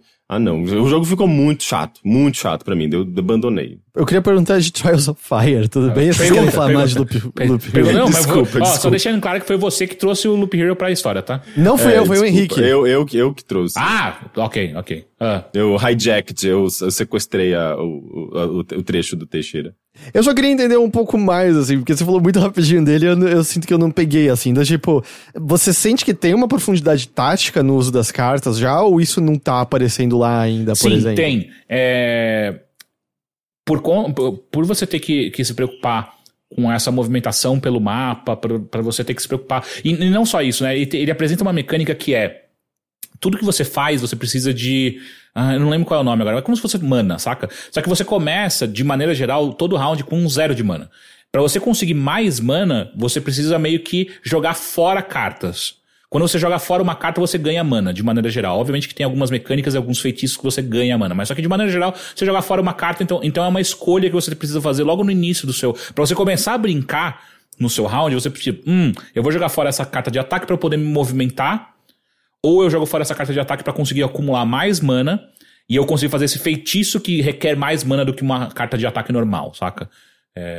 Então tem esse nível de complexidade. Mas eu não senti que isso é o suficiente pra você... no meu caso, pessoal, pra me encantar. Pra era isso que tava faltando nos outros deck builders que eu tinha jogado. E eu tava achando meio enfadonho ou até mesmo repetitivo. Era isso que tava faltando pra me pegar de novo e ter um jogo aqui que vai me causar algo mais interessante que uma emoção. O Álvaro Binu, ele perguntou se eu não gostei da lore do jogo, né? E eu vou ser muito sincero, cara. Tal qual o gênero de zumbis, eu acho que eu não aguento mais esse rolê de fantasia. E eu sei que isso limita, sei lá, 80% dos jogos. Cara, eu tô meio de saco cheio, sabe? Tipo, de Dark Fantasy, sabe? Não é possível que a gente não consiga, como sociedade, pensar em mundos e mitologias diferentes pra gente criar os mundos de videogame, saca? Sei lá, cara, eu fico meio... Puta, de novo, sabe? Orcs, de novo, elfos, de novo, anões, tipo... As pessoas que jogam esses jogos... assim, são jogos que eles não estão ali pra contar histórias. Eu acho que a narrativa não é o principal, né? Tipo, não é o elemento principal do jogo. Pior que esse meio que porque você tem muitas escolhas a serem feitas durante o seu jogo que influenciam a história e como você tá jogando, saca? Então sim, ele meio que se importa com isso. É que eu acho que jogos que estão criando situações de combate, são jogos que tem ali o combate, a estratégia do combate, como a situação padrão, né? E ele vai se repetir em cima disso porque as mecânicas estão construídas em cima disso. Então você precisa já de um pano de fundo que permita, né, você explorar as mecânicas com essa narrativa, né, com esse cenário, e ao mesmo tempo... Se você ir pro mundo real, você vai cair o quê? Militarismo. Porra, acho que se torna ainda pior, ainda mais chato. Então você acaba tendo que se basear nesses universos fantásticos. E o que já é familiar para as pessoas e conhecido, porque isso, infelizmente, é o que determina o mercado, sabe? É o que determina o sucesso de coisas, sabe? A familiaridade que as pessoas têm com seja com música, sabe? Música pop, cinema, sabe? Você vai se encaixar em alguns gêneros que já existem. E no caso de jogos, infelizmente, você acaba tendo que se limitar muitas vezes a isso, né? Cenário futurista, cenário medieval, cenário de fantasia, não sei o quê. Eu também acho um porre, eu acho uma das piores coisas da indústria de videogames pra mim. Mas eu entendo também o lado dos desenvolvedores, que pode ser muito arriscado você criar uma coisa do zero, sabe? Eu não vou tão longe pra falar que é uma das piores coisas da indústria. Eu acho que tem coisas piores. Mas... eu tô particularmente meio de saco cheio. A Plat levantou um ponto interessante no chat, que o problema então é a fantasia tolkieniana, né? Não fantasia no geral. Sim, essa fantasia de dark high fantasy, sabe? Tipo, é isso que tô meio de saco cheio, porque se já dá uma mudada, então, por exemplo, dá pra falar que Horizon Zero Dawn é fantasia? Ele é mais, sei lá, pós-apocalíptico do que fantasia, mas... É uma fantasia pós-apocalíptica, gente. Mas isso, por exemplo, a história ali e os elementos apresentados, apesar de eles terem só um verniz de coisas novas, já é o suficiente pra me deixar um pouco mais interessado do que... Não, eu concordo. Não são só as mesmas ideias. Exato, até mesmo Cyberpunk, sabe? Tipo, até mesmo Cyberpunk já é o suficiente... O que ele tem ali... Porque ele ainda assim é um jogo de poderzinho e que a gente já tá acostumado, né? Tipo, é um Skyrim com armas de fogo. Já é o suficiente pra me deixar um pouco mais interessado, sabe? Pelo que ele tem a apresentar. Não tô falando que é o supra-sumo, tá? Mas ele já me deixa um pouco mais interessado. Se você tá querendo umas coisas um pouco mais frescas, eu tenho uma recomendação, eu não sei se você já ouviu falar. Chama Disco Elysium. Disco Elysium, que eu comprei a versão nova, né, a Director's Cut aí pra jogar, e aí entra no caso de... Às vezes eu fico com preguiça. Sabia que você ia falar isso. Saca? Puta, é muito texto, é muito texto. Mas agora o jogo se lê pra você só precisa ouvir. Né, sei lá. Uma coisa que eu penso bastante também com relação a isso, é que, por exemplo, no universo da literatura, né, você tem a narrativa ali como o principal e você tem que ter uma boa história pra você poder, no mínimo, competir com o que existe no mercado. E você tem também uma demanda maior, né, por diferentes tipos de história, por histórias mais, sabe, mais impactantes, sejam elas histórias fictícias ou mesmo de não ficção, você acaba tendo uma gama maior de possibilidades. Tanto é que muitos desses universos que a gente tem em videogame nascem normalmente na literatura, né? E eu acho que isso é normal ali na literatura, né? Tipo, você vai ter que criar situações e ambientes e mundos e universos pra encaixar essas histórias. Mesmo quando a gente tá falando de mundo real, sabe? Às vezes você tem que criar uma cidade, às vezes você tem que criar um espaço verossímil dentro de um contexto.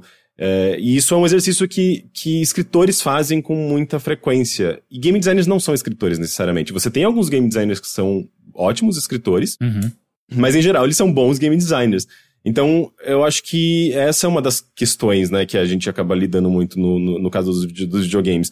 Porque o game designer tá ali pra criar mecânicas e ele tá pegando esses panos de fundos que já são muito populares pra colocar suas mecânicas, que é onde ele vai realmente fazer o seu bom trabalho, né? E claro, tem equipes que têm ali bons escritores, bons roteiristas, mas não é sempre, né? Às vezes é o próprio game designer que tá escrevendo, ou é uma pessoa que já cresceu no ambiente de videogames e que tá escrevendo aquela história. Então, eu acho que isso talvez é uma das razões para que a gente tenha esses mesmos universos explorados ad eternum, né, em videogames, e falta um pouco dessa perspectiva da literatura, né, dentro do universo de videogames. Ou mesmo de cinema, sabe? Tipo, o cinema tá explorando tanto essa questão do afrofuturismo, que eu acho muito foda. Mesmo literatura, né? Às vezes falta trazer um pouco dessa coisa de vanguarda que acontece nesses outros cenários pro próprio videogame, pra gente quem sabe, ter um novo paradigma, né? Novos paradigmas de cenários fictícios. Eu não sei se eu concordo exatamente com o que você falou de literatura, mas eu entendo o que você quer dizer de qualquer maneira, assim. Existe algumas ideias, assim, que parece que servem como base pra muitas coisas e você pode ter até uma certa variação dessas ideias, mas se você tá indo sempre pra mesma fonte, tem um limite pro quão variado vai dar pra ser aquilo, né? Ainda vai tá. E a real é que até algumas coisas que são muito boas, às vezes podem ficar um pouco perdidas justamente por estarem bebendo de coisas que você bate o olho e fala, isso parece meio parecido com aquilo que eu já conheço. E quando você olha mais de perto, você vai ver que tem muita coisa diferente, mas você tem que mergulhar, né, e cavar um pouco mais fundo ali pra poder descobrir isso.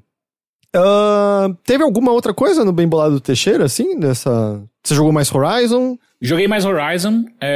Eu continuo com a minha opinião de que o Caio do passado não sabia de nada. Eu tô realmente achando muito divertido o jogo.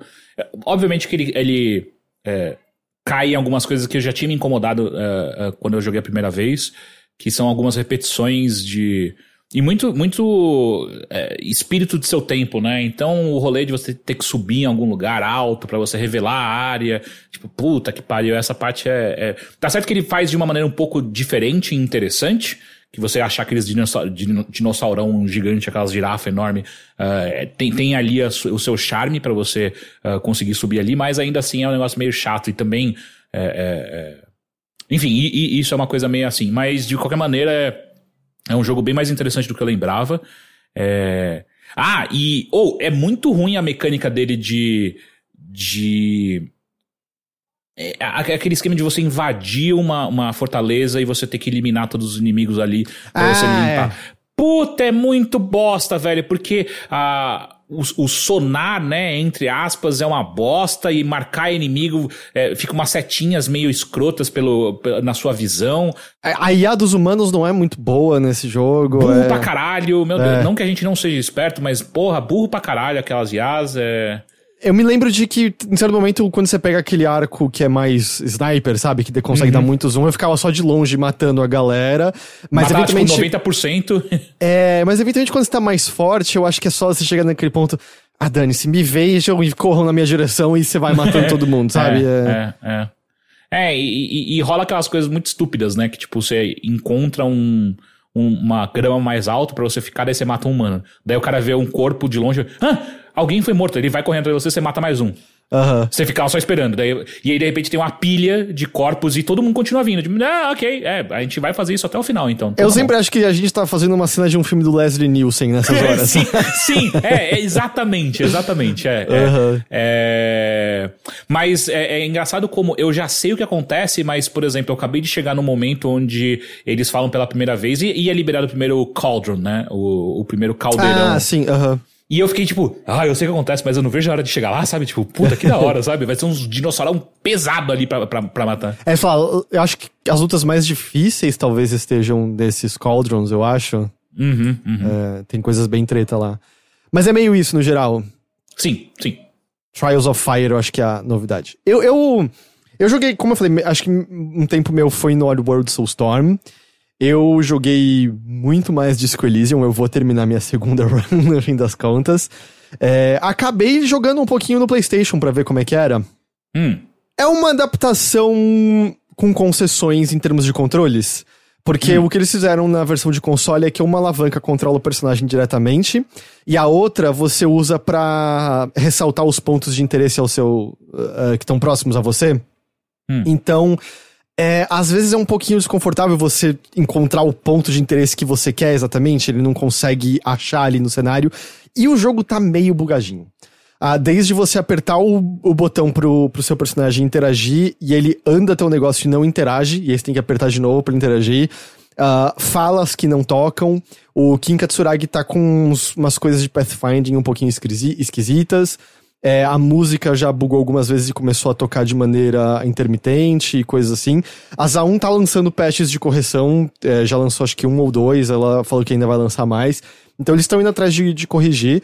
Eu não encontrei nada que quebre o jogo, mas ele tá com esses pequenos engasgos. E a impressão que eu tive é assim, claramente pensado pra PC, pra mouse mesmo, e alguns atalhos no teclado, mas dá pra jogar no console de boa, até porque não é um jogo que vai demandar nenhuma grande ação, é só que saiba, é um pouquinho mais desconfortável, não tem jeito. Um detalhe que eu achei que é ruim na versão de console, por exemplo, acessar os menus é muito mais burocrático do que precisava ser. Você tem que ficar passando por tab a tab, sabe? Você abre um menu, abre outro. E um pequeno detalhe mais que incomoda você tem as rolagens de dados brancas, que são as rolagens que quando você falha, pra você ter uma nova chance, você tem que botar de novo um ponto de habilidade na habilidade referente àquele teste. No PC, você consegue botar o mouse em cima da habilidade da checagem que tá a falha trancada e ver exatamente a habilidade referente àquilo. Na versão de console, quando você tá mexendo com a alavanca, ele pula aquela opção automaticamente. Então a única maneira que você tem pra verificar exatamente qual é a habilidade referente àquele teste é abrindo a opção do menu do mapa e vendo os testes brancos de cada região e vendo, este teste aqui é savoir-faire. E aí você vai saber então de botar... Sabe, eu achei... Tipo, deixa eu marcar isso aqui, não apertar, mas só marcar em cima e ver, é meio... não sei, achei meio uma decisão curiosa. Quem sabe eles mudem, eles estão atualizando muitas coisas. Mas enfim, eu vou terminar Disco Elysium de novo. A outra coisa, eu joguei um bocadão mais de Outriders. Eu sei agora, eu gosto de Outriders. Porra. Esse negócio não sai pro PC. Aliás, é caro pra comprar. Eu gosto de Outriders. Eu consigo entender ainda todo mundo que não gosta, mas eu acho que a parte de malabarismo de habilidades, sabe? Entre tá metralhando, solta essa habilidade, cooldown dessa daqui, como elas interagem. Eu achei muitas maneiras de fazer habilidades interagirem umas com as outras, fazer as habilidades interagirem com habilidades das armas, que são os mods. É muito tranquilo, tipo, quando você desmonta uma arma pra fazer sucata, você não perde o mod daquela arma. Então você vai trocar de armadura e aquela sua armadura antiga tinha um mod que você gostava muito, cara, se desmonta ela, você tá com o mod, então não tem aquela coisa de vários jogos que eu vou guardar isso aqui pro momento certo, ou vou perder isso daqui a pouco. Não, você já consegue usar o que você gosta desde o começo, sem... Inclusive isso tá acontecendo com Horizon, porque eu não tenho ainda a habilidade de tirar as runas, né, das armas, então se eu uso uma runa numa arma que depois eu vou trocar, tipo, puta que pariu, sabe? Então eu tô gostando, e cara, eu tô jogando com o Piromante lá que eu mencionei, e tá bem legal coisas de, eu metralho um pouco o inimigo, eu baixo a vida dele, aí eu uso uma habilidade que causa dano, e se o inimigo morre sob o efeito dela, ele vira uma bomba, ele explode e causa muito dano na galera em volta. Então é muito legal, você metralha um pouquinho, caiu a vida, usa essa habilidade, ele vira uma bomba humana, explode, mata todo mundo ao redor, os caras colam em mim, eu uso um poder de causar dano em área, taco fogo em metralho, recupero minha vida. Tem um malabarismo muito, muito legal assim mesmo, eu tô achando. E jogar ele sozinho, você tá achando que tá legal, tipo, porque ele é um jogo que dá pra você jogar com galera e tal. Eu só joguei sozinho por enquanto, eu ainda vou tentar jogar com outras pessoas, mas tá tranquilo. Exceto por um momento que eu vou contar em breve. que aconteceu e eu não tenho como esconder porque aconteceu ao vivo. Mas eu só queria mencionar assim, e a outra coisa que, ainda por mais que eu tenha até me interessado com a premissa ali no momento, uma coisa que tá ficando cada vez mais evidente, parece que o seu personagem tem duas personalidades completamente díspares. Uma na campanha e uma nas missões secundárias. Parece que pessoas completamente diferentes escreveram e eles misturaram tudo numa só coisa. Porque você pega, tipo, a introdução do jogo e o seu personagem é meio... Cara, a gente tem que fazer todo mundo sobreviver, temos que lutar por todos. Ele tenta salvar a galera, quase morrendo no processo. E aí a primeira missão secundária do jogo é um vendedor estereotipado pra cacete, um vendedor, um velho, um homem idoso de traços asiáticos, você não sabe qual seria o país de origem dele, mas muito estereotipado, sabe, eu tenho bens exóticos para te vender, então você já começa meio... Mas parece o cara que vende o gizmo no começo do Gremlin pro pai, sabe, do que eu pensei. E aí ele vai conversar com você e chega um maluco e mata ele imediatamente. E aí o seu personagem olha pra pessoa que matou o velhinho e ele, ei, que porra é essa? Ele, eu tinha... Ele não tinha pago, sei lá, a dívida dele pro chefe da gangue aqui. Você se importa com a morte dele? E aí o seu personagem responde algo como... Eu não dou a mínima, eu ia fazer a mesma coisa depois de você. E aí ele vira e mata esse outro cara. Quem é você, cara, que não dá a mínima pra ninguém agora? Você se importava com todo mundo agora há pouco. E agora que tem pouca gente, você tá matando todo mundo a esmo. É estranho pra cacete. Então, parece muito perdido o jogo nesse sentido. Eu ainda acho que tem algumas coisas da ambientação que eu gosto. E eu tô lendo alguns dos textos que eu pego. E tem algumas coisas de criação de ambientação do fim do mundo. Quando a Terra tava sendo acabada, que eu acho até que tem uma escrita legal, assim, tem um momento que, cara, rola o pior terremoto da história dos terremotos, ninguém esperava que ele viria, só que o que acontece é que enquanto o terremoto causa uma destruição absurda, o tsunami que vem em seguida é pior ainda.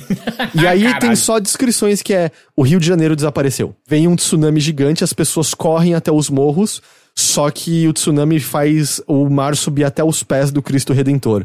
Caralho! Não, então não tem mais nada, né? Então, a descrição é só... sei lá, o Monte Everest. A descrição é 53 milhões de pessoas desapareceram. E aí você fica... Só?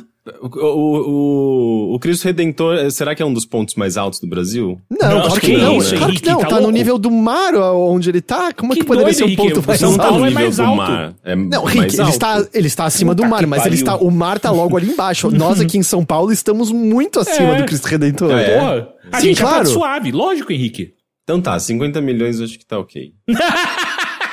Eu fiz as contas agora, refiz as contas. E eu acho que sim. Basicamente, cidades costeiras desaparecem por conta disso.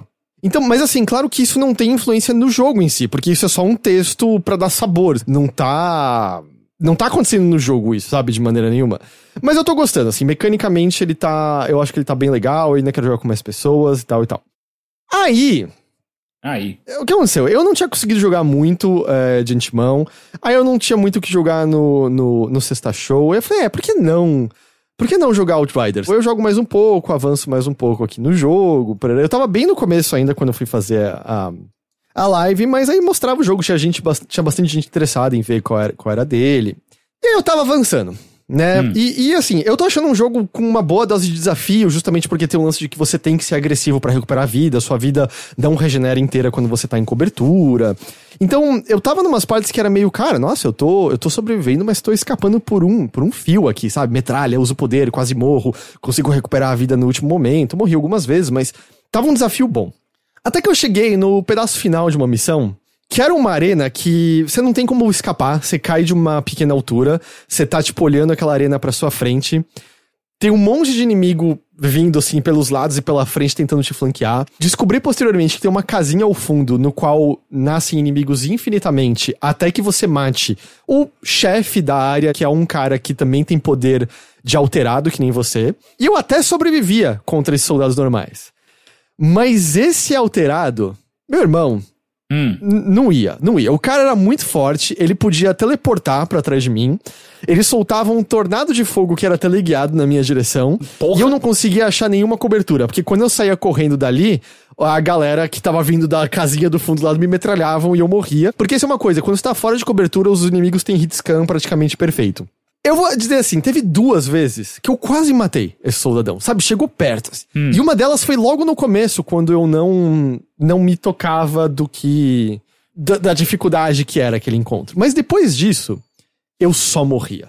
E tinha vezes que eu era triturado pelos inimigos. Eu não conseguia fazer nada. Eu até depois me toquei que eu tinha que usar minhas habilidades pra cancelar os poderes especiais desse bicho alterado, mas nem sempre dava tempo, às vezes você mirava errado.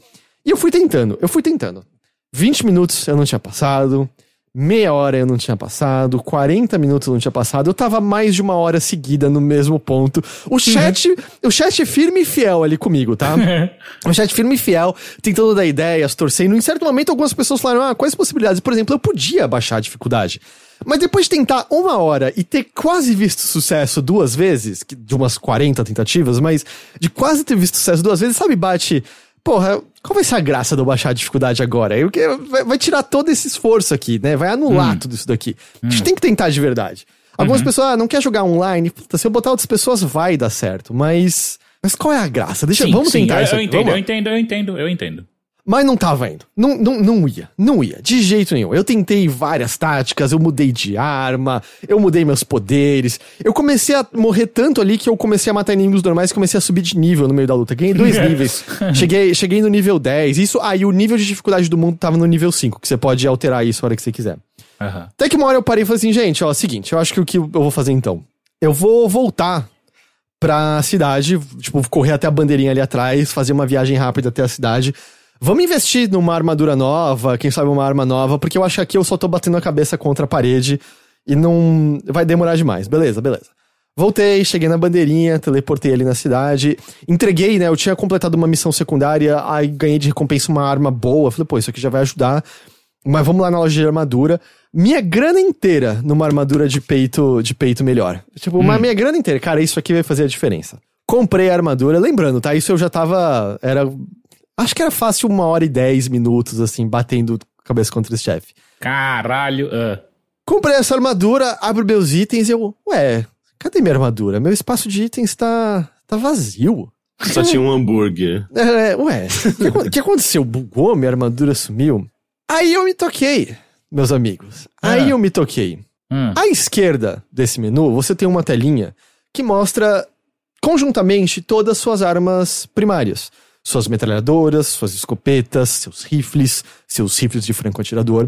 E o menuzinho da direita é o menuzinho referente a armaduras. O que o gênio não tinha percebido 6 horas de jogo adentro, no nível 5 de dificuldade do mundo, nível 10 de personagem, é que o menu de armadura tem abas. Você tava sem armadura o tempo todo. Referente a vários tipos de armadura. Capacetes... botas, peitorais, calças. O Heitor tava jogando de cuequinha no Dark Souls e nem sabia. Eu só tinha trocado meu capacete até aquela altura do jogo. Puta que pariu, Heitor. E depois a gente vai lá e fala que você é pro player, sabe? Porra, o superpoder da leitura às vezes passa despercebido, né? E aí, eu tava usando, tirando o capacete, a armadura inicial do jogo até. Nossa. Eu na demo já tinha trocado. Porra! E aí... Na hora. E aí, tipo, eu tive um momento que eu olhei e tinha 130 pessoas vendo o negócio. E aí, sabe quando bate assim? Ai, que vergonha. Não, foi muito... Gente, vocês acabaram de perceber o que eu percebi. E aí, a primeira coisa que aparece depois disso foi o nosso amigo Lucas Rayuga mandando um fecha e encerra a live. Fecha e encerra a live. Fecha e encerra a live. Mas as pessoas... Ninguém te avisou que tinha uma Bia. Ninguém percebeu. Cara, ninguém ia perceber que eu ia ser uma luta desse nível, tá ligado? Tipo, você não botou nenhuma armadura no jogo que é, tipo, tiro e loot, tá ligado? Bem, eu já tive jogos em que eu, sei lá, eu não sabia que o personagem podia dar... esquivar, por exemplo, sabe? Isso acontece às vezes, sabe? Videogames tem muito disso, e especialmente quando o jogo não comunica muito bem pra você certas coisas, né? E eu quase matei o bicho na cuequinha ali, quase foi. Aí 2 coisas que aconteceram. Meu personagem ficou mó legal em seguida. Puta armadura da... ficou mó legal o visual dele. Ele parece, tipo, usando uma armadura do Solid Snake, assim. E aí a outra coisa foi que, puta, eu atropelei o chefe em seguida, tá ligado? Não tinha nenhuma dificuldade dessa luta depois disso. Também você chegou no level 20, né? né? Eu subi 2 níveis só tentando matar ele. E aí eu tava com a armadura. Você meio que tirou as armaduras de peso do Piccolo, né? Exatamente. Agora, acho que agora vai, hein, gente? Caralho. E aí assim, os encontros seguintes até bateu um lance meio... Pô, tava mais legal antes, tá ligado? Que eu tinha que fazer mó tática, né? Tinha que fazer mó tática, eu tinha que fazer, e agora eu tava atropelando, mas o jogo ele dá uma subida de dificuldade depois, quando você dá a partir do nível 6 de mundo, eu acho que ele começa a ficar com uma dificuldade mais legal. Mas é isso aí, cara, aconteceu isso, assim, eu fui muito burro e fui muito burro ao vivo ainda. Não tinha como esconder, assim, a minha única possibilidade naquele momento, se eu quisesse esconder, era notar e rapidamente puxar o cabo da internet. Volta e volta contra a roupa. Ô, gente, acho que agora vai, hein? Mas se tem um momento pra gente demonstrar nossa burrice jogando videogame, é ao vivo, cara. É ao vivo. No ao vivo a gente não tá 100%, a gente tá preocupado com o chat, tá vendo se a performance tá boa, não sei o quê. Tipo, e o fato de você saber que tem uma câmera e que as pessoas estão olhando pra você, isso tira uma certa naturalidade que a gente tem quando a gente tá jogando videogame e que a gente tá no 100% focado no jogo, sabe? Assim, definitivamente eu jogo coisas pior ao vivo porque eu tô olhando pro chat, mas de verdade dessa vez, cara, nada disso é desculpa. Eu não vi um menu. Eu não vi menus inteiros e eu já tinha jogado sozinho o jogo antes, sabe? Não tinha como. Essa vez é só. É aquele quadro do Monty Python que o cara faz o pior dicionário de tradução do mundo e o alemão começa a tentar falar inglês e começa só a ofender as pessoas porque ele tá usando o dicionário muito ruim. E aí levam o criador do dicionário pro tribunal e o juiz pergunta, como você se declara? Aí ele levanta e fala, eu me declaro ignorante, meritíssimo. É assim que eu me declaro ignorante, chat. Esse foi o problema. Cara, mas sabe o que é o pior? Eu tô com a página do Outriders aberta aqui querendo comprar essa porra agora. Cara, a gente joga junto. Eu te dou a dica de ouro. Equipa armadura. Ó, não esquece uma coisa super importante. A gente joga mas junto. Tá muito caro, velho. Tá muito caro. Cara, R$280, cara. Não faz o menor sentido. Sabe qual é o investimento que você tem que fazer? Você tem que comprar um Series X. Ou comprar, jogar umas 2 horas e devolver. Não é? Bem, você vai gastar esse jogo de qualquer forma, né? O dinheiro não volta pra sua conta. É que eu já fiz o tutorial na demo, né? Ele começa depois, né? Pode, Mas, sei lá, eu tô achando realmente legal, cara. Eu tô curtindo, que eu tô jogando. Como eu falei, eu acho que, infelizmente, todas as coisas de premissa, de mundo, história que eu tava curtindo antes estão sendo só muito ruins agora, mas eu acho que a People Can Fly, e eu acho que esse é o grande lance, a People Can Fly eu sinto que ela é boa em mecânicas, né, eu acho que esse sempre foi o forte deles, eu não acho que a história de Bulletstorm vai ganhar nenhum prêmio, né, de personagens bem construídos e etc, mas eu acho que é gostoso jogar, né, puta merda. É gostoso, e isso que eu tô vendo algumas pessoas dizerem que a classe que eu peguei, que é o Piromante, nem é a classe mais divertida, o que eu mais tô ouvindo bem é do Trickster, que é a classe de... é o que eu tava jogando. É que você tava usando? É o que eu mais tô ouvindo bem, assim, de legal, de fazer esse malabarismo. E eu não sei se vocês viram, eu mencionei isso no Notícias. Tem uma coisa rolando engraçada, que tem 4 classes do jogo, né? E uma delas é o... Puta, eu esqueci agora o nome, mas ela é meio que a classe tanque do jogo. Acho que é Devastator o nome. Ah, sim. E o que acontece é que meio que o conteúdo endgame é um conteúdo de você ficar repetindo, que quanto mais rápido você termina ele, maior a chance é sua de ganhar loot de melhor qualidade.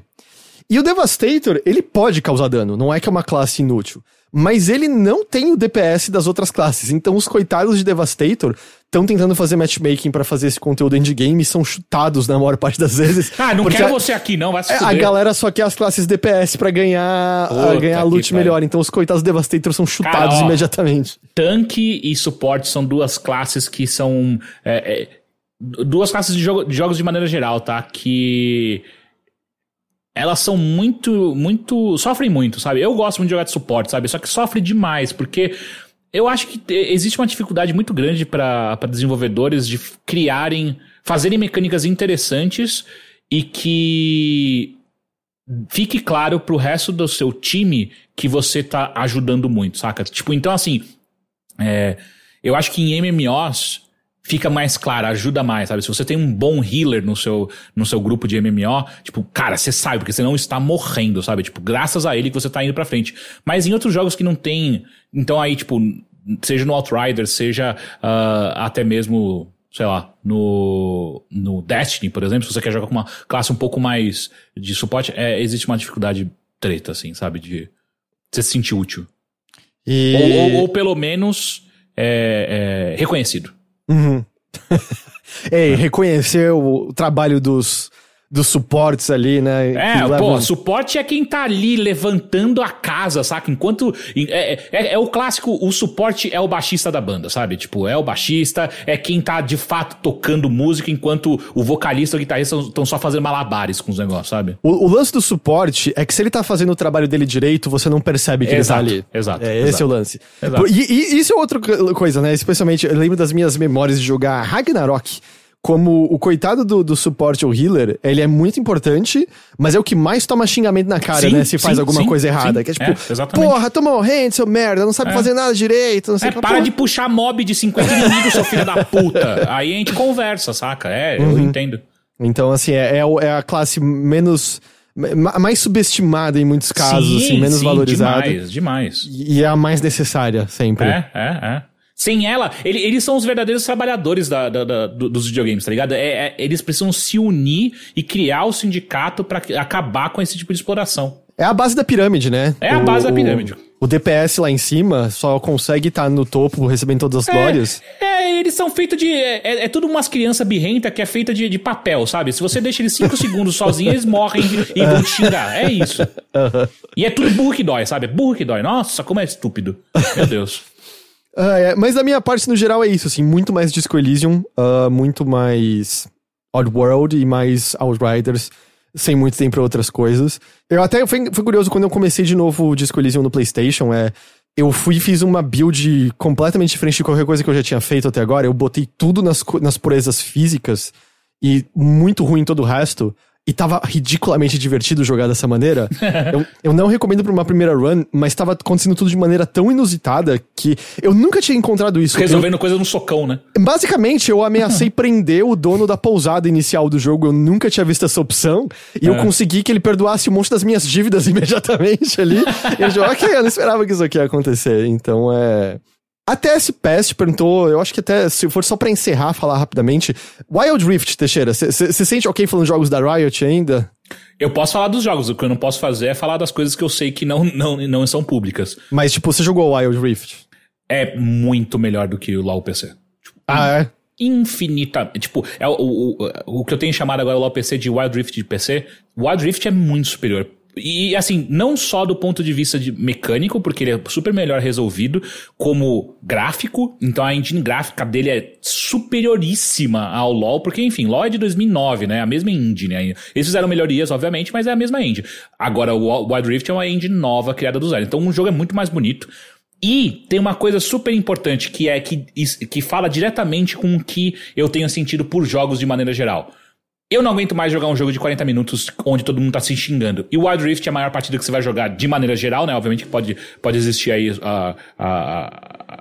as coisas que saem do gráfico aí, mas de maneira geral você vai gastar até 20 minutos. 20 minutos é uma partida longa já, sabe? Tipo, 15 minutinhos você termina. E que delícia, sabe?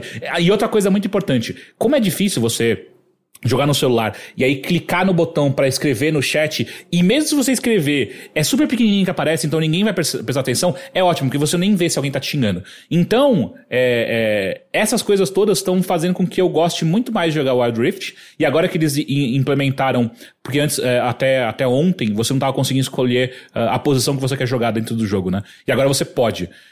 Isso estava causando uma coisa horrível, sabe? Tipo, você pedia pra ir... Voltou pro LoL de 2011, sabe? Você tinha que pedir, pelo amor de Deus, me deixa jogar nessa posição, e aí alguém fala, não. E aí você não jogava, e aí você jogava numa posição que você não sabe jogar, e era uma merda. Enfim, e aí implementaram ontem. Então, cara, que delícia. Inclusive na Load a gente tem feito show matches com times profissionais e tem sido uma maravilha de assistir essa galera jogar, então tá realmente muito legal. Eu recomendo Wild Rift. Eu sinto que até várias empresas estavam... Tipo, óbvio que tem MOBAs de celular que tentavam simplificar, mas eu sinto que mesmo esses maiores sempre tinha umas tentativas de até simplificar essa duração, né? O Dota tinha aquele modo mais ligeirinho, porque esse é o que eu mais ouvia de muita gente, que é, cara, é um comprometimento, né? 40 minutos sem estar lá pra jogar e ainda por cima 40 minutos e perder, tá ligado? Sim, exato. É muito modo turbo, exatamente, como o Drato. Eu só quero falar uma coisa, talvez minha cabeça seja muito terrível de poluída. Mas Wild Rift pra mim é nome de filme pornô. Eu não consigo não Sério? ver, tipo, Fenda Selvagem. eu olho Wild Rift pra mim imediatamente é o nome de filme pornô. Eu acho bizarro que ninguém tá rindo do nome. Cara, assim, o que eu aponto pra você é que alguns programas da Riot Latam, como por exemplo La Grieta, como é? La Grieta Selvagem, alguma coisa assim, que foi antes do Wild Rift, ou só La Grieta. Cara, Greta é foda pra mim. Greta mas pra mim não sei, tipo, eu vou jogar um pouquinho aqui de Fenda Selvagem aqui. Cara, isso parece quase, se não for título pornô, é tipo título paródia de um jogo do South Park, sabe? Tipo, sim. Enfim, é tudo que eu penso toda vez que eu vejo Wild Rift. Mas da hora, interessante. Ele por enquanto é só celular, ele depois vai sair pra consoles, né? Celular agora. Tá bom, eu acho que com isso a gente tem um episódio hoje. Temos um episódio. Eu acho que, aliás, só pra atualizar, eu acho que deu tudo certo, a gente atrasou um pouquinho a publicação do Mothership na semana passada, porque tava ajustando algumas coisas de servidor, mas eu acho que agora, no geral, já tá tudo ajustado. Eu percebi que tem só um bugzinho que a gente tem que arrumar aqui em locais como Spotify e apps de podcast. Nossos episódios antigos não estão aparecendo. Mas você encontra todos no site de qualquer maneira, tá? Tudo lá no site, se você buscar, tá lá. E aí você tem o player do site e tem o botão de download também no site. Então, não é que os episódios desapareceram, a gente só tem que ver exatamente o que fazer pra atualizar esses aplicativos, Spotify, etc, pra aparecer os antigos. Mas relaxa, nada foi perdido. E teve um pequeno bugzinho no começo que a vinheta do B9 tava aparecendo em cima da música e a gente criou um remix louco ali. Mas fora isso, eu acho que tá tudo tá tudo certinho já. E é isso, só esse aviso. Henrique. Boa. O que aconteceu?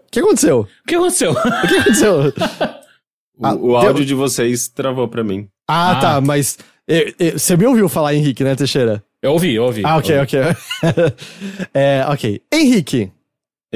Muito obrigado pela sua companhia e sua presença. Eu que agradeço. Eu achei que você ia me perguntar alguma coisa. Eu ia. Calma, eu tava... tão direto. Eu tava chegando ali. Okay. Qual é a sua cor favorita? Ok, eu não ia perguntar nada, eu tive que improvisar. Ai, caralho. Puta que pariu, 10 anos gravando essa porra. E ele nem respondeu, ele ficou quieto. Ai, o Henrique tá ouvindo a gente? Tá muito estranho. Eu acho que ele só tá zoando a gente, é o humor do Henrique. É só porque, tipo, eu achei que, tipo, foi tudo por um caminho muito estranho. A gente faz isso às vezes. Caio Teixeira. Pois não. Muito obrigado pela sua companhia. Eu que agradeço. Que tem de show legal, assim, na Load essa semana aqui? É imperdível, o pessoal tem que sintonizar ali no televisor e não pode perder. Cara, o nosso programa agora tem 2 horas, né? E a nossa segunda hora, ela vai ser a semana inteira. Agora, tirando ontem, que foi o showmatch de Wild Rift, vai ser um campeonato de Valorant que a gente tá fazendo. Então, se você quiser assistir a galera mandando bem pra caralho no Valorant, que eu, inclusive, você parou de jogar, né, Heitor? O Valorant eu joguei pouquinho. Eu sou muito ruim. Muito ruim. Enfim, você quer ver a galera jogando bem? Valorant, assista aí todo dia, a partir das 10 horas da noite. A gente tem aí os nossos queridos, nosso querido MVP, o melhor do esporte, acontecendo. E na sequência, às 11 da noite, campeonato de Valorant durante a semana inteira. E aí, semana que vem, eu não posso anunciar exatamente ainda, mas é algo que eu vou deixar um semi-spoiler, que é o Jeff Caio vai gostar demais. Guilty Gear. Okay. Marvel. Guilty Gear, Marvel. Enfim, a gente vai ver semana que vem, vai ser divertido. Mas esse tom aí que você ia me convidar pra jogar Valorant com você, é isso? Não. Mas você falou... Mas se você quiser jogar, a gente pode jogar. Você foi um tom assim, tipo... Você parou de jogar, eu achei que ia vir um convite, eu falei, não, mas por você eu instalo de novo. Só não pode gritar muito comigo. Não, mas eu não grito com ninguém. Não? Não. Se não grita com ninguém, então não é você. Não é possível. Eu tô aprendendo a controlar o meu Caio interior. O meu lance é que, além de eu atirar meio mal, quando eu atiro bem, eu tenho o lance de que eu tô mirando cabeça de duende. Cabeça de duende? Eu tô na cintura das pessoas e eu tenho que lembrar de mirar na cabeça delas. Ah, sim, E aí isso é um problema, porque eu acerto elas, mas se elas me acertam na cabeça, eu morri antes. É verdade. E esse é um problema, mas é isso. A todos que nos acompanharam aqui ao vivo, a todos que estão ouvindo a versão gravada, muito obrigado pela companhia e pela audiência de vocês. A gente agradece demais. Antes da gente se despedir, a gente lembra a vocês que o Overloader é um site que é financiado graças às campanhas de financiamento coletivo que você encontra no apoia.se/Overloader ou no PicPay, quando você procura por @Overloader, além de todos os maravilhosos subs que a gente ganha na Twitch. Então, se você gosta do Overloader, se você gostaria de que esse programa continuasse a existir, considere dar uma olhada nessas nossas campanhas ou dar um sub pra gente na Twitch, que faz toda a diferença do mundo. E hoje, para encerrar, a gente agradece em especial ao Alex Keitinossi e ao Bruno Fernando Zonin, que são apoiadores nossos. Muito obrigado, Alex. Muito obrigado, Bruno. E é isso, então. A gente vai ficando por aqui. Eu posso deixar um shout-out? O Teixeira vai deixar um shout-out. Shout-out pro Baianinho de Mauá. Realmente uma lenda da sinuca. Ele tá no chat agora? Não. Eu espero que alguém leve esse shout-out pra ele em Mauá, onde ele joga. Eu acho que eu já vi vídeos dele no ele YouTube. Impressionante. Se é que eu tô pensando, ele é impressionante mesmo. Uhum. Tá bom. Então a gente vai estar de volta aqui na semana que vem com mais um episódio do Mothership. Até lá. Tchau! Tchau, tchau. Tchau.